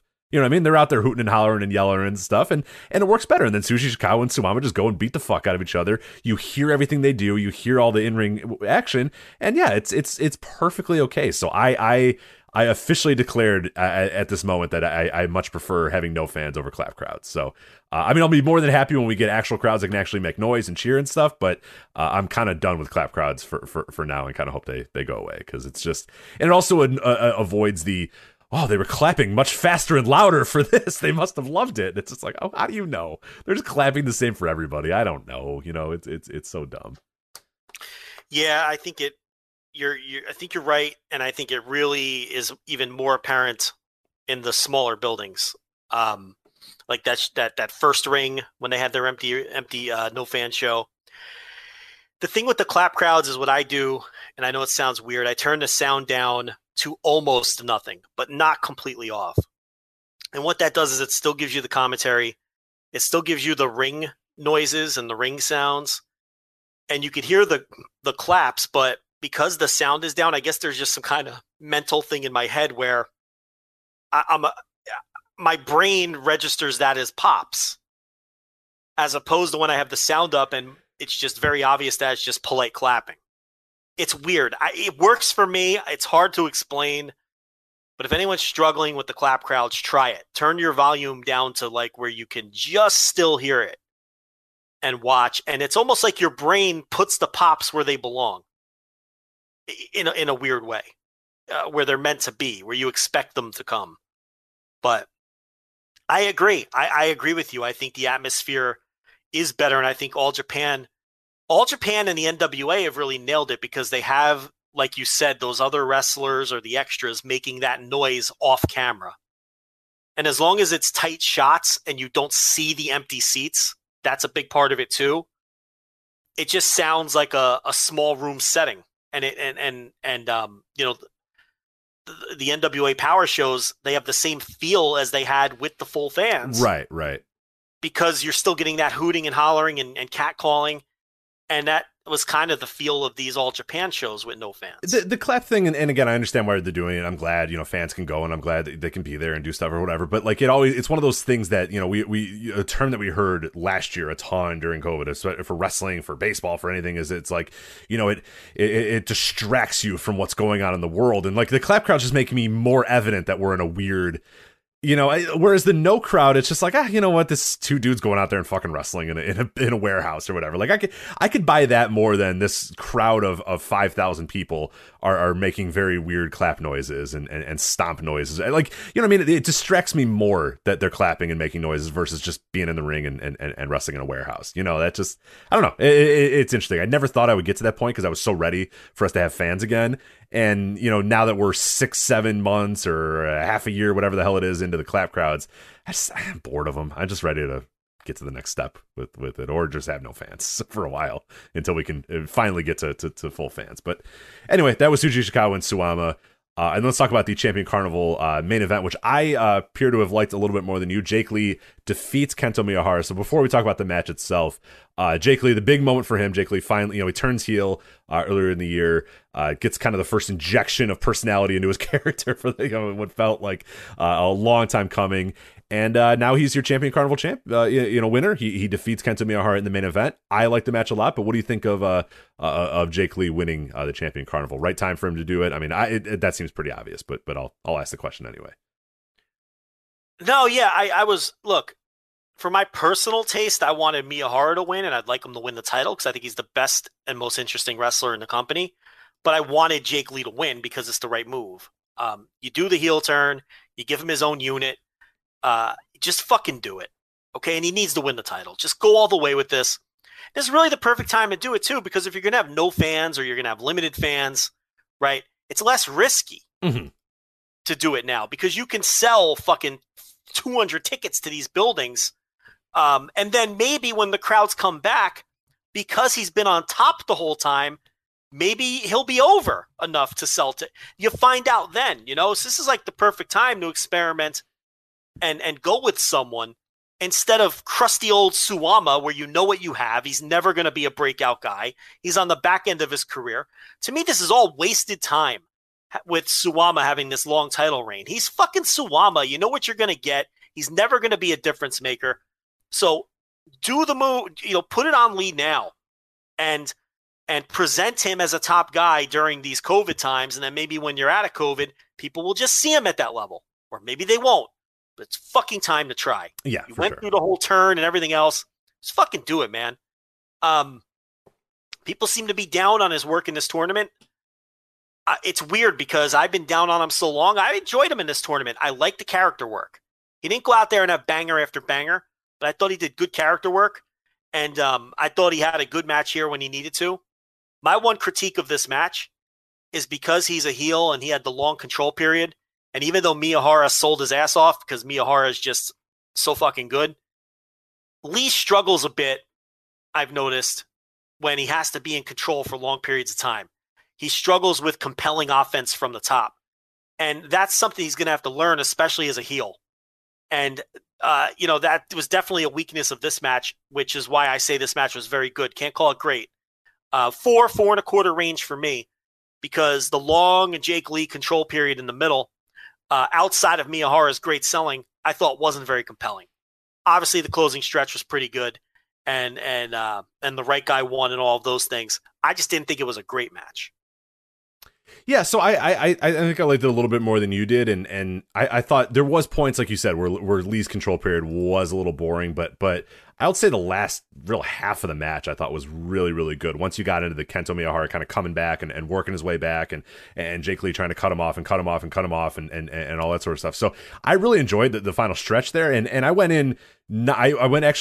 Came in unspoiled. Like, I did not know who actually won this one, so that was kind of cool to watch that, and watching it unspoiled and feeling like at any point either guy could win this match, and Kento Miyahara is just fantastic. I mean, he again is so clearly, and you've made this point a lot of times as well, and there's usually not much pushback. I mean, there's some pushback from weirdos, but we don't really care about them, where it's like so clear that he's like the best guy in all Japan by like leaps and bounds. Like, Jake Lee's fine. You know what I mean? Jake Lee is okay, and I want Jake Lee to win the title because it's time to do that. But, like, Kento Miyahara is so much of a better wrestler than Jake Lee. It's not even close. You know what I mean? And that's not a slight on Jake Lee. It's just more to how great Kento Miyahara is, and how just, like, you see, you know, I've watched a lot of the Champion Carnival, and there's some really good stuff. There's some stuff I really, really like in the Champion Carnival, but it's, oh my God, is it so clear that Kento Miyahara is just like the best guy in that entire company. Like just so far and away. And he's just a good ass wrestler. I just love watching Kento Miyahara work. And this is one of those matches, again, like very a lot of other Jake Lee matches, mostly featuring Kento Miyahara, where I'm like, all right, maybe there is something here. Maybe this guy can go, but I'm not going to fall into that trap again, because a lot of those matches feature Kento Miyahara, who's just so good. But I liked it. I mean, this isn't tremendous. It's not great. It's probably slightly better than Suwama and Tsuji Ishikawa, but it's like nowhere in the pantheon of like Shingo and Will, like we're talking about, you know, just happening the same day or a day or two later or whatever. I mean, it's nowhere near that match, but I thought a really good main event, and I think probably the right result there with Jake Lee getting the win. And now we'll see what he's made of and what moves, you know, what happens moving forward. But I'm right with you. There's just no downside to not giving him the title right now. I mean, who cares? If you're going to sell any amount of tickets over the next few months, it's the negligible amount of tickets that you're going to sell, because Suwama, I don't buy that, you know, 1,000 more people are going to buy tickets, even though you probably can't even sell 1,000 tickets. 200 more fans are going to buy 200 more tickets because, you know, Suwama's the champion over Jake Lee. It's just, people are going to go if they can go. If they can't go, they can't go. It doesn't. It's just so clearly the time to give Jake Lee the title. So, what do you think about putting Shotaro Ashino in a tag team with Suwama coming out of all of this?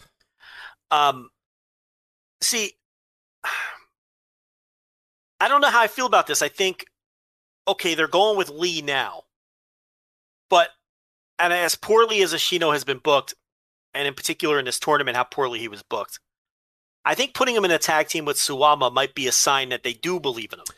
That is true. I guess on that front, they wouldn't put him in there unless he's going to eat a lot of pinfalls too, and if that team loses, he's going to eat all the pinfalls, I should say, in that. But no, I mean, it tells you that they don't think he's an absolute nothing. He's going to be in big spots, and he's going to be in big moments. Well, that team is going to win title. I mean, they're going to be a championship team. Okay. Violent Giants is done. So this is Suwama's new partner, and they had the rivalry, right? And now they've come together since Ashino did the turn, and now they shook it out. They're going to be partners. They're going to be a championship level team. I think this might be their way to get behind Ashino as part of the tag team first, and then go wherever they're going to go with him from there. So I actually think this tag team is a good sign for him, not a bad sign. So I just wanted your quick thoughts on that, and then I guess the overall with the Carnival. I thought Otani was good until he, quote unquote, got injured and pulled out. I don't know if because I talked about it last week on the solo show. Do you think it's dubious or suspicious that Otani injures his shoulder right before the Kohei Sato match? The only person he ended up not facing in the tournament. Well, he didn't face Zeus either, but politically, Sato gets fired from 0-1. Oh, right. Yeah. I'm thinking, what the hell? Yeah, right. Okay. So do you think that they booked these guys for this tournament with the understanding of, okay, we're not wrestling each other? Put it at the end. Yeah. They put it towards the end, second to last match. Otani works the shoulder injury the match before and then pulls out.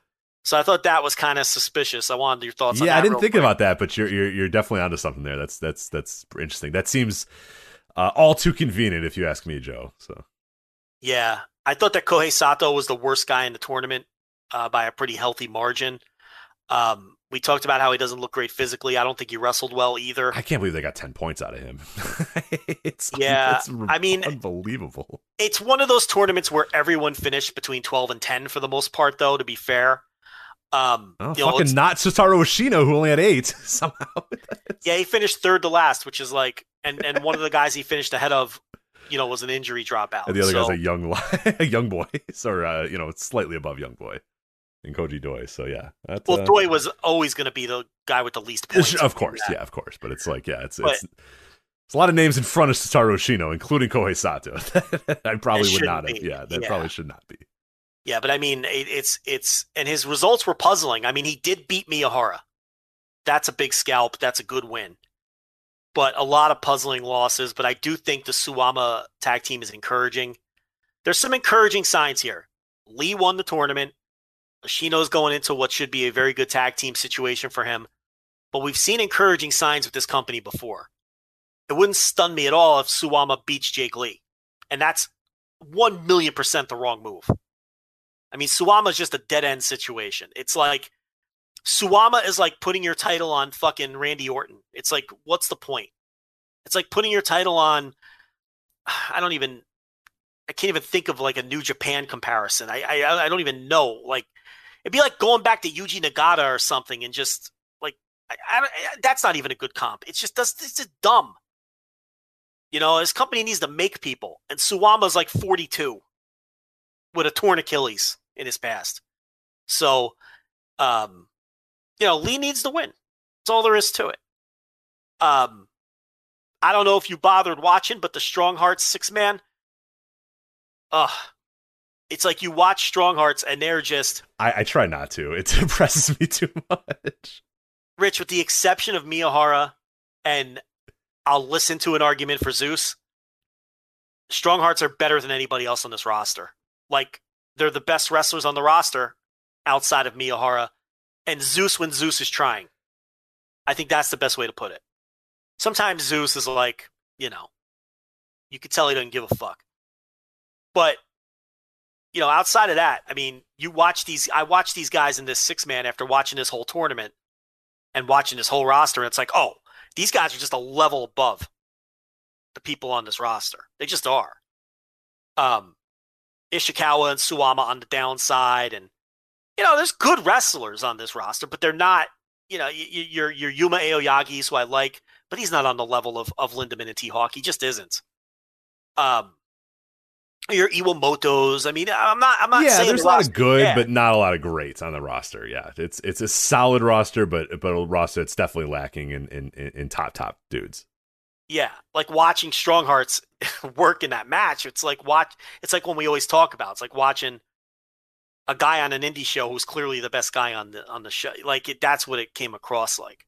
But they're gonna go fuck around in Gleet or whatever fake promotion they're gonna go fuck around in, and it's just there's the iPad promotion that they're in. Do you ever see that one? I think we follow. Yeah, they stream at 5 a.m. on Shima's iPad. It's like on like something called Twitcasting or something, and it's like, what are you doing? Stop! We're in like, call a number. You know what I mean? Like El Lindemann, like just call a number. Somebody's here to help. Like it's okay. You don't have to do this. It's like. Yeah, like T-Hawk, you can leave. You can go do whatever you want, man. It's. I mean, T-Hawk very is sad. He's on the verge of retiring. He looks like he's crying every single time he gets in the ring. He looks like on the verge of tears. It's like, is this like a human trafficking situation that we're into these days? Like, does somebody need to come and like get them or to rescue Lindemann and T-Hawk? Like, do they want to be here or like? Yeah, I mean, I feel when like they're at the airport, do they look at the number that because like American airports always have are you a victim of human trafficking? Call this number. Like, do they need to call that number? I don't know. I seriously question it at this point. Like, what are you doing? Yeah, I mean, they're so good, and it's just a shame that they're they have to wrestle anonymously in these places, except when they're doing their little. Because, Shima's the junior champ, so he'll hang around. They'll hang around a little bit longer and then go on to the next one. There's nowhere else to go, though. Well, they signed the contract with Gleet, which is a big promotion. Yeah, I mean, great. I can't take that seriously. Kaliga, and then I don't know what's left after that. All these promotions, Kaliga, Gleet. They'll pop up on Onita's new thing that everyone's excited about, even though it's going to definitely suck or never happen. They're going to hold 2 shows, and that's going to be the end of it. Right. I don't. These are all junk promotions. Just they're all fucking money laundering operations. It's like, how can you can't care about it? I used to like give lip service or pay attention to these startups because I felt like we had to. No more. I can't pay attention to Kaliga. I can't do it. I don't have time for Gleet. Okay, come to me in 2-3 years, and if Gleet proves that they're a regular full-time promotion and a big-time promotion, then they'll get my attention. They haven't earned my attention. These dumpy little these non-stop startups, they need to earn my attention now. So no, I don't care about Gleet. I don't care about Dominic, and I don't care about Gleet. I can't. I don't have the fucking energy or the time to give a shit about Gleet. But yeah, anyway, that was the Champion Carnival final with bonus GLEAT burial. There you go. That's what you got. So, all right, so let's then get into quickly here. Dragon Gate, Dead or Alive. We have about 25 minutes ago here, so we'll get Dragon Gate and AEW in here. You have mentioned the possibility of an overrun. Do you want to mention how you think you're going to be able to do that? Because those are all shows that I have not seen. So, how do we want to? You are going to do an overrun, but I think it's going to be a little different than what we usually do. Either that or a solo. We'll figure it out. Maybe I won't even drag you into it. It's up to you, really. Go solo. Can you go solo? I have nothing to offer on those things, and I do need to go to bed at some time. I got to tell you, I was honestly planning on a solo overrun. So, as much as I would love to be involved and do a Joe Take It Away for 4 shows that I've never watched. You don't want to set me up for Super 8 takes? Not really, no. Okay. We went late yesterday, and I'm still kind of trying to catch up from that. So I would, again, if people listen, everybody listen to this, have your friends, their friends, their friends, and all of your family become $10 subscribers, then I will have plenty of time to do 4-hour overruns where I set Joe up for ECWA Super 8 reviews or GCW and Jersey Championship Wrestling shit. So the overrun will not stream live. Joe will do a solo version and we'll get it up pretty soon as well. So if you're cool with that, I'm cool with that. Yeah, I'm going to do a solo overrun. I think the tentative topics are going to be AAA, Rey DeReyes, the ECW Super 8, maybe a little game changer, Jersey Championship Wrestling. I have some thoughts on that. And who knows what else. There could be some surprises up my sleeve. But probably sometime Friday that'll pop up on the $5 feed.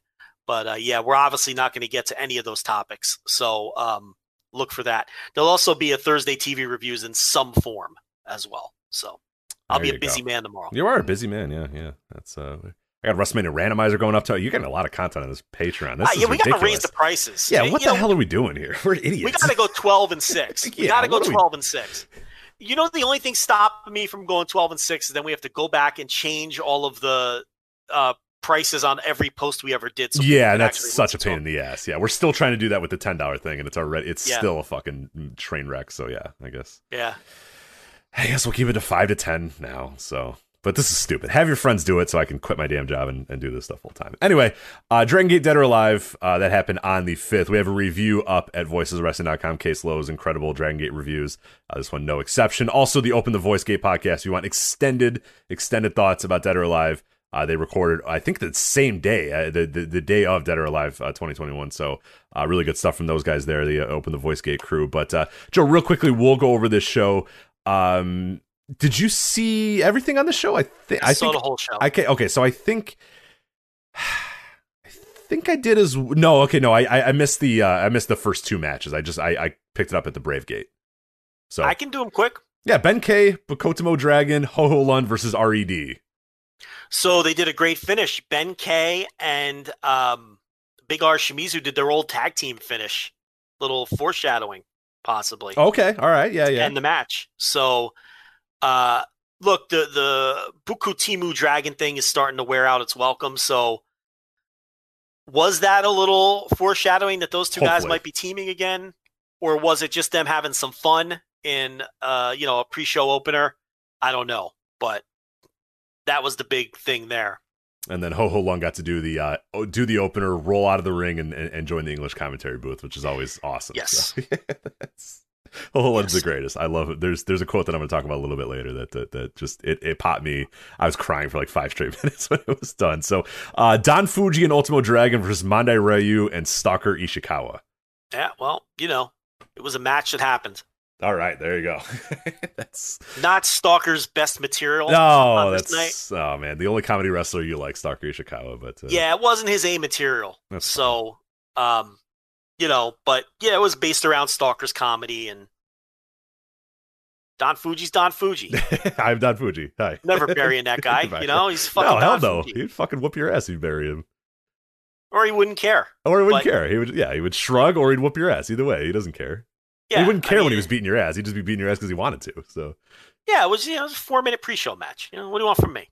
So then we get the Open the Brave Gate match. It's Keisuke Okuda versus UT. Okuda I absolutely love. This is the great Ho Ho Lung quote, because Okuda comes out with a rapper, and I forget his name, but Jay goes, "Oh, that's X. That's Japanese rapper X who did Okuda's new theme music." So the music plays, and it's a terrible song for the record. It's a horrendous song that's playing and it's blaring, and the guy's screaming, and Ho Ho Lung goes, "I don't understand any of these words." And Jay goes, "Well, you don't know Japanese," and he goes, "Oh yeah." I died. Yeah. I was dying at that because Holon generally is like, "I don't understand this song. What is he trying to say?" And Jay's like, "Well, you don't know Japanese, do you?" And he's like, "Oh no, I guess I don't."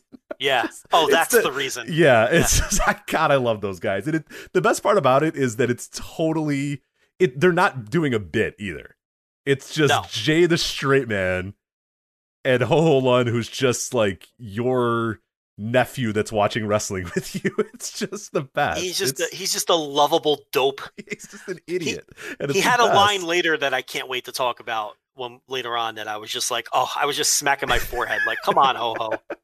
You know, it's like a not annoying Art Donovan. You know what I mean? Like Art Donovan got really old after like 20 minutes. Ho Ho never gets old. But he has the same charm of an Art Donovan. Like, you're imagining this is the first time he's ever seen pro wrestling, and he's just so excited about everything, and it's just, it's awesome. But I like that. I don't understand these words. Well, you don't know Japanese. Oh, yeah. Yeah. As he just realizes, oh, you're right. I don't know Japanese. Right. This is incredible. So this was good. This was really, really good. Okuda, this is probably his most kind of normal match that he's had in Dragon Gate. I prefer a little bit more the brutal, kind of hard-hitting Okuda, but this is a good little match here for the Brave Gate. Yeah, I mean, I saw some people really going crazy for it. I didn't think it was a great match or anything. But yeah, it didn't reach that level to me, but it kind of fell apart at the end too. When Okuda, they had that little blown spot towards the end on like it was like I don't know what they were going for. It was like he dropped him on a fireman's carry or something. I don't know what they were. And then they kind of got lost a little bit there, but, you know, it didn't destroy the match or kill the match, but it got a little sloppy towards the back end. And this wasn't the UT breakout performance that he needed. I mean, that guy is just getting passed up by every generation. I mean, that I think was the most glaring thing to me is like Okuda is like, all right, yeah, you know what you got out of this guy now. He's a proven commodity at this point, but UT, it's just like, dude, where are we going here with this guy? Like, he's fine, but I mean, there's so many other guys on this roster that are passing up, and the problem is the next generation are blowing by him at this point too. So it's just like, yeah, what is the future for this guy? Yeah, and Okuda is just. He brings something so different to the table than the rest of a Dragon Gate show. So I think that's important. Yeah, he brings an aura of badass too. Like, and that's so rare in this company. Like, and there's guys that come out and they look like that, but I mean, he just comes out with that aura of just that swagger of just like, he just works a different way too. Yeah, I'm the shit, and he works great too. Yeah, so yep. It's really good stuff here. So Kagetora, Kota Minoura, Ryo Saito, and Kanda versus Masato Yoshino, Naruki Doi, and the RED team of BB Hulk and Eita. This was interesting here in that Yoshino is done. It's very sad, but it's over. It's done. The guy they're talking about how he can't move and his neck hurts. And I'm like, oh man, just stop. Like, it's okay. I think I have faith he's got one or two more in him. I think so. Yeah. I honestly, if I were him, I would just kind of sit it out for a little bit and build up to that August show, or make yourself healthy and go out there and just have some bangers to I want to see Speed Muscle have another, you know. Me and my boy Bill Thompson want to get a couple more Speed Muscle matches in there before he hangs Speed them Muscle up. Match 1001 and 1002. Yeah. So, you know, but in all seriousness, I do want to see Speed Muscle one more time, and I really won't care how good it is. Just play the hits and give me a match against a couple of shitbag heels, and man, the part of me wants to see Doi turn on him one more time. He's got to turn on him one more time. Of course he does. I mean, that's kind of, you know, part of me wants to see that, but I also want to see them just, you know. They should have a good run, and then at the end of it, Doi should just turn on him. You know what I mean? Like, on that final night, they should shake hands and Doi turns on him. And it's just like, oh, you know what I mean? Like, leaves him laying. Right, just destroys him, leaves him laying. And it's just like, God damn it, Doi. Like, on this moment, you had to turn on him right now. Like, come on. It's his final match. Like, you don't have to turn on him now. But they need to do that. They have to do that. Yeah. I hope. But, all right, let's get to this Twin Gate match here. RED, it was the Kaito Ishida and Kazuma Sakamoto defeat the student and the protege here, or the teacher and the protege here, Mochizuki and Yoshida, to win the Twin Gate titles. Yeah, so that's the end of that. I talked about in the preview how the Dragon Gate does that from time to time. They'll do a little short-term, fun little storyline like this, and then it wears out its welcome and they move on. Yeah, and right. And this one is the perfect timing to kind of move on from this thing for sure. Yeah, I kind of figured this would be the result. So yeah, and the match was fine. It's look, this wasn't a great show. I don't know where you stand, but this was not a great show. This was a perfectly competent show, which didn't peak very high, and I can't come on here and recommend it to people. Yeah, no, they've definitely had better shows this year and better shows recently. Yeah, this was fine, but not great at any level. Right. And it's not going to get a whole lot better, as we mentioned a few of these more matches. And it had here. some bad luck, too. It had some really, really bad luck. Because, they opened the Triangle Gate match. It was a Masquerade defeating Natural Vibes to win the titles. 13 minutes, so nice and tidy little match here, which is good for Triangle Gate matches because sometimes they can go a little long here. But, the work in this was a little sloppier than I would have liked, and it didn't seem like anybody was really on the same page. And that's rare because, Dragon Gate, usually everyone's just in lockstep and everyone's just, working at the same pace. But, this one got a little sloppy at times and a little weird at times, and it definitely felt like it hurt the match. Like La Estrella, there was a few times where he kind of messed something up and it just brought the match to a complete grind. And he's still super, super young as well, so you understand why that happens. But and Jason Lee's very young as well still too. But I don't know. I expected this to be a little bit better than it was, and it was fine, but it was not great. I can't call it great at any level.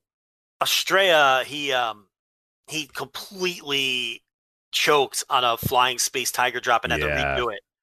He just couldn't get over the rope. And then, he just didn't do it. And then time froze still, and then they all waited for him, and it's like, oh, this is a fucking... That's one of those situations where you probably just... do a suicide dive. Yeah, go and do a suicide dive. Or immediately just do a lame-ass fucking springboard move. Don't reset the spot. Especially when it's the Sasuke special. It's so dorky then to bounce against the ropes and flip, and all the guys have to sit up there again. It just makes it completely ruins it. So...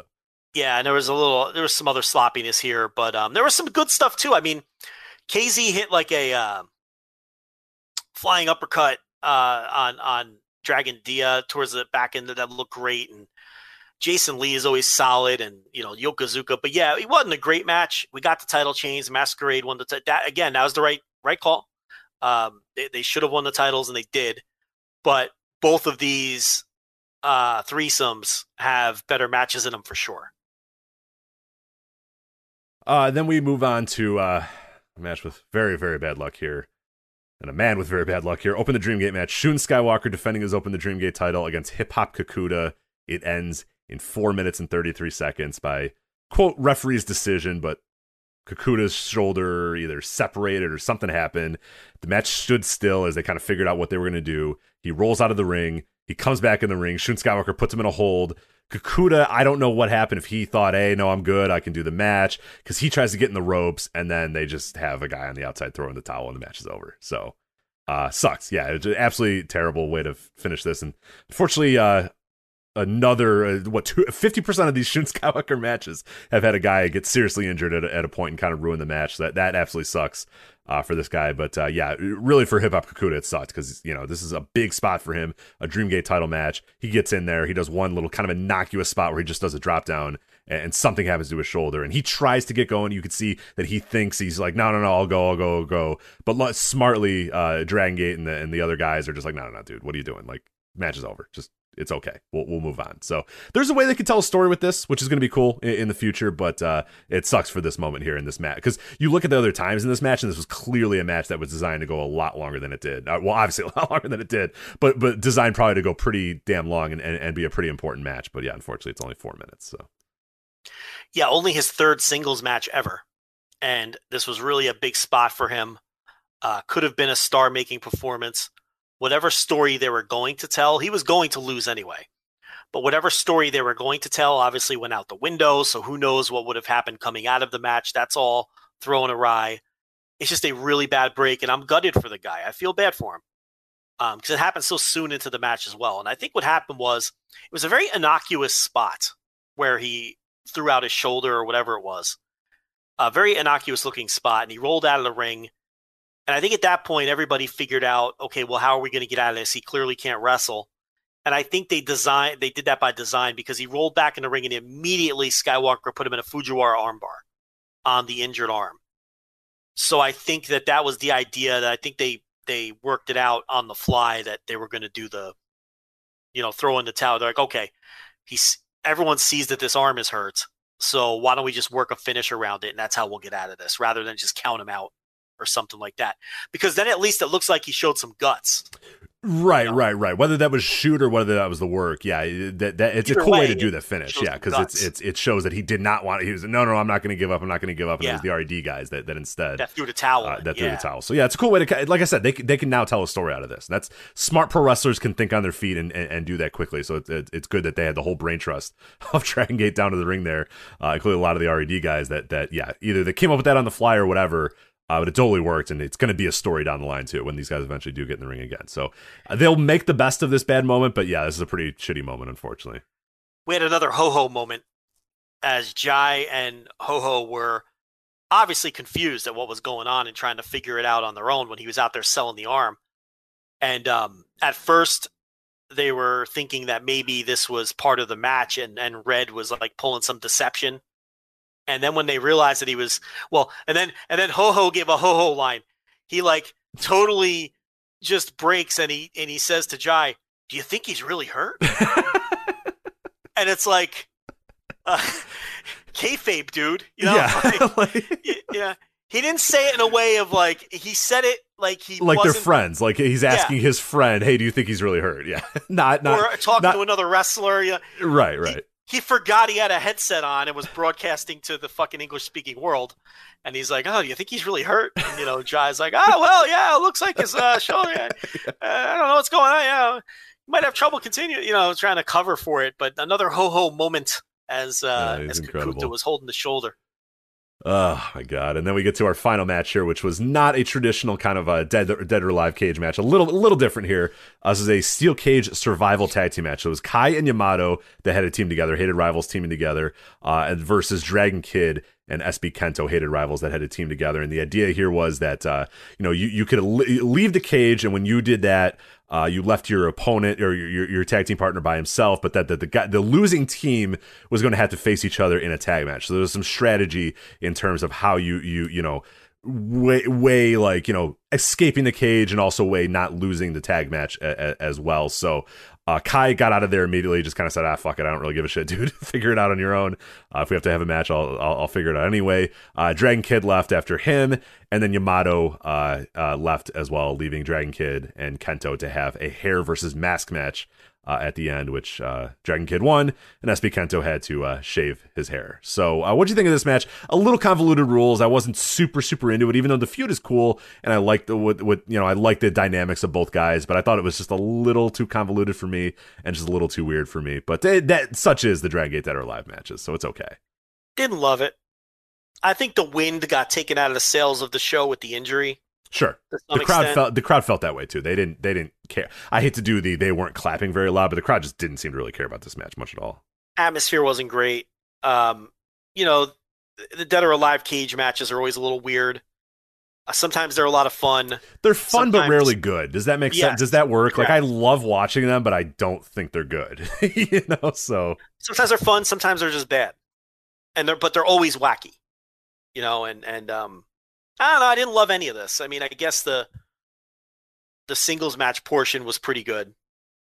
And then, Kento loses and, the cocky little shit gets humbled a little bit, and he shaved his own head. He wanted to shave his own head. Yeah, that was cool. That was a cool moment too, where a real badass moment where instead of letting anybody else have he sits down, grabs the clippers, yanks them out of people's hands, and he goes, no, I'll do it. And he shaves his own head and, doesn't give anybody else the pleasure of doing it, which is a nice little, I mean, that kid's, he's fucking great. He's going to be really, really good. Yeah, he'll be a huge star. And I mean, we didn't get a big angle coming out of it or anything, but that was like a big moment for him of shaving his own head.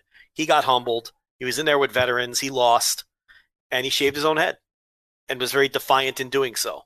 So, that's the story of it all. But, was it a great match? Or something people need to go watch? No, definitely not. Well, it was a really great show. I mean, the show was fine. I didn't think it was a bad show, but it was closer to being a bad show than it was being a good show, if that makes sense. Yeah, it's definitely fair.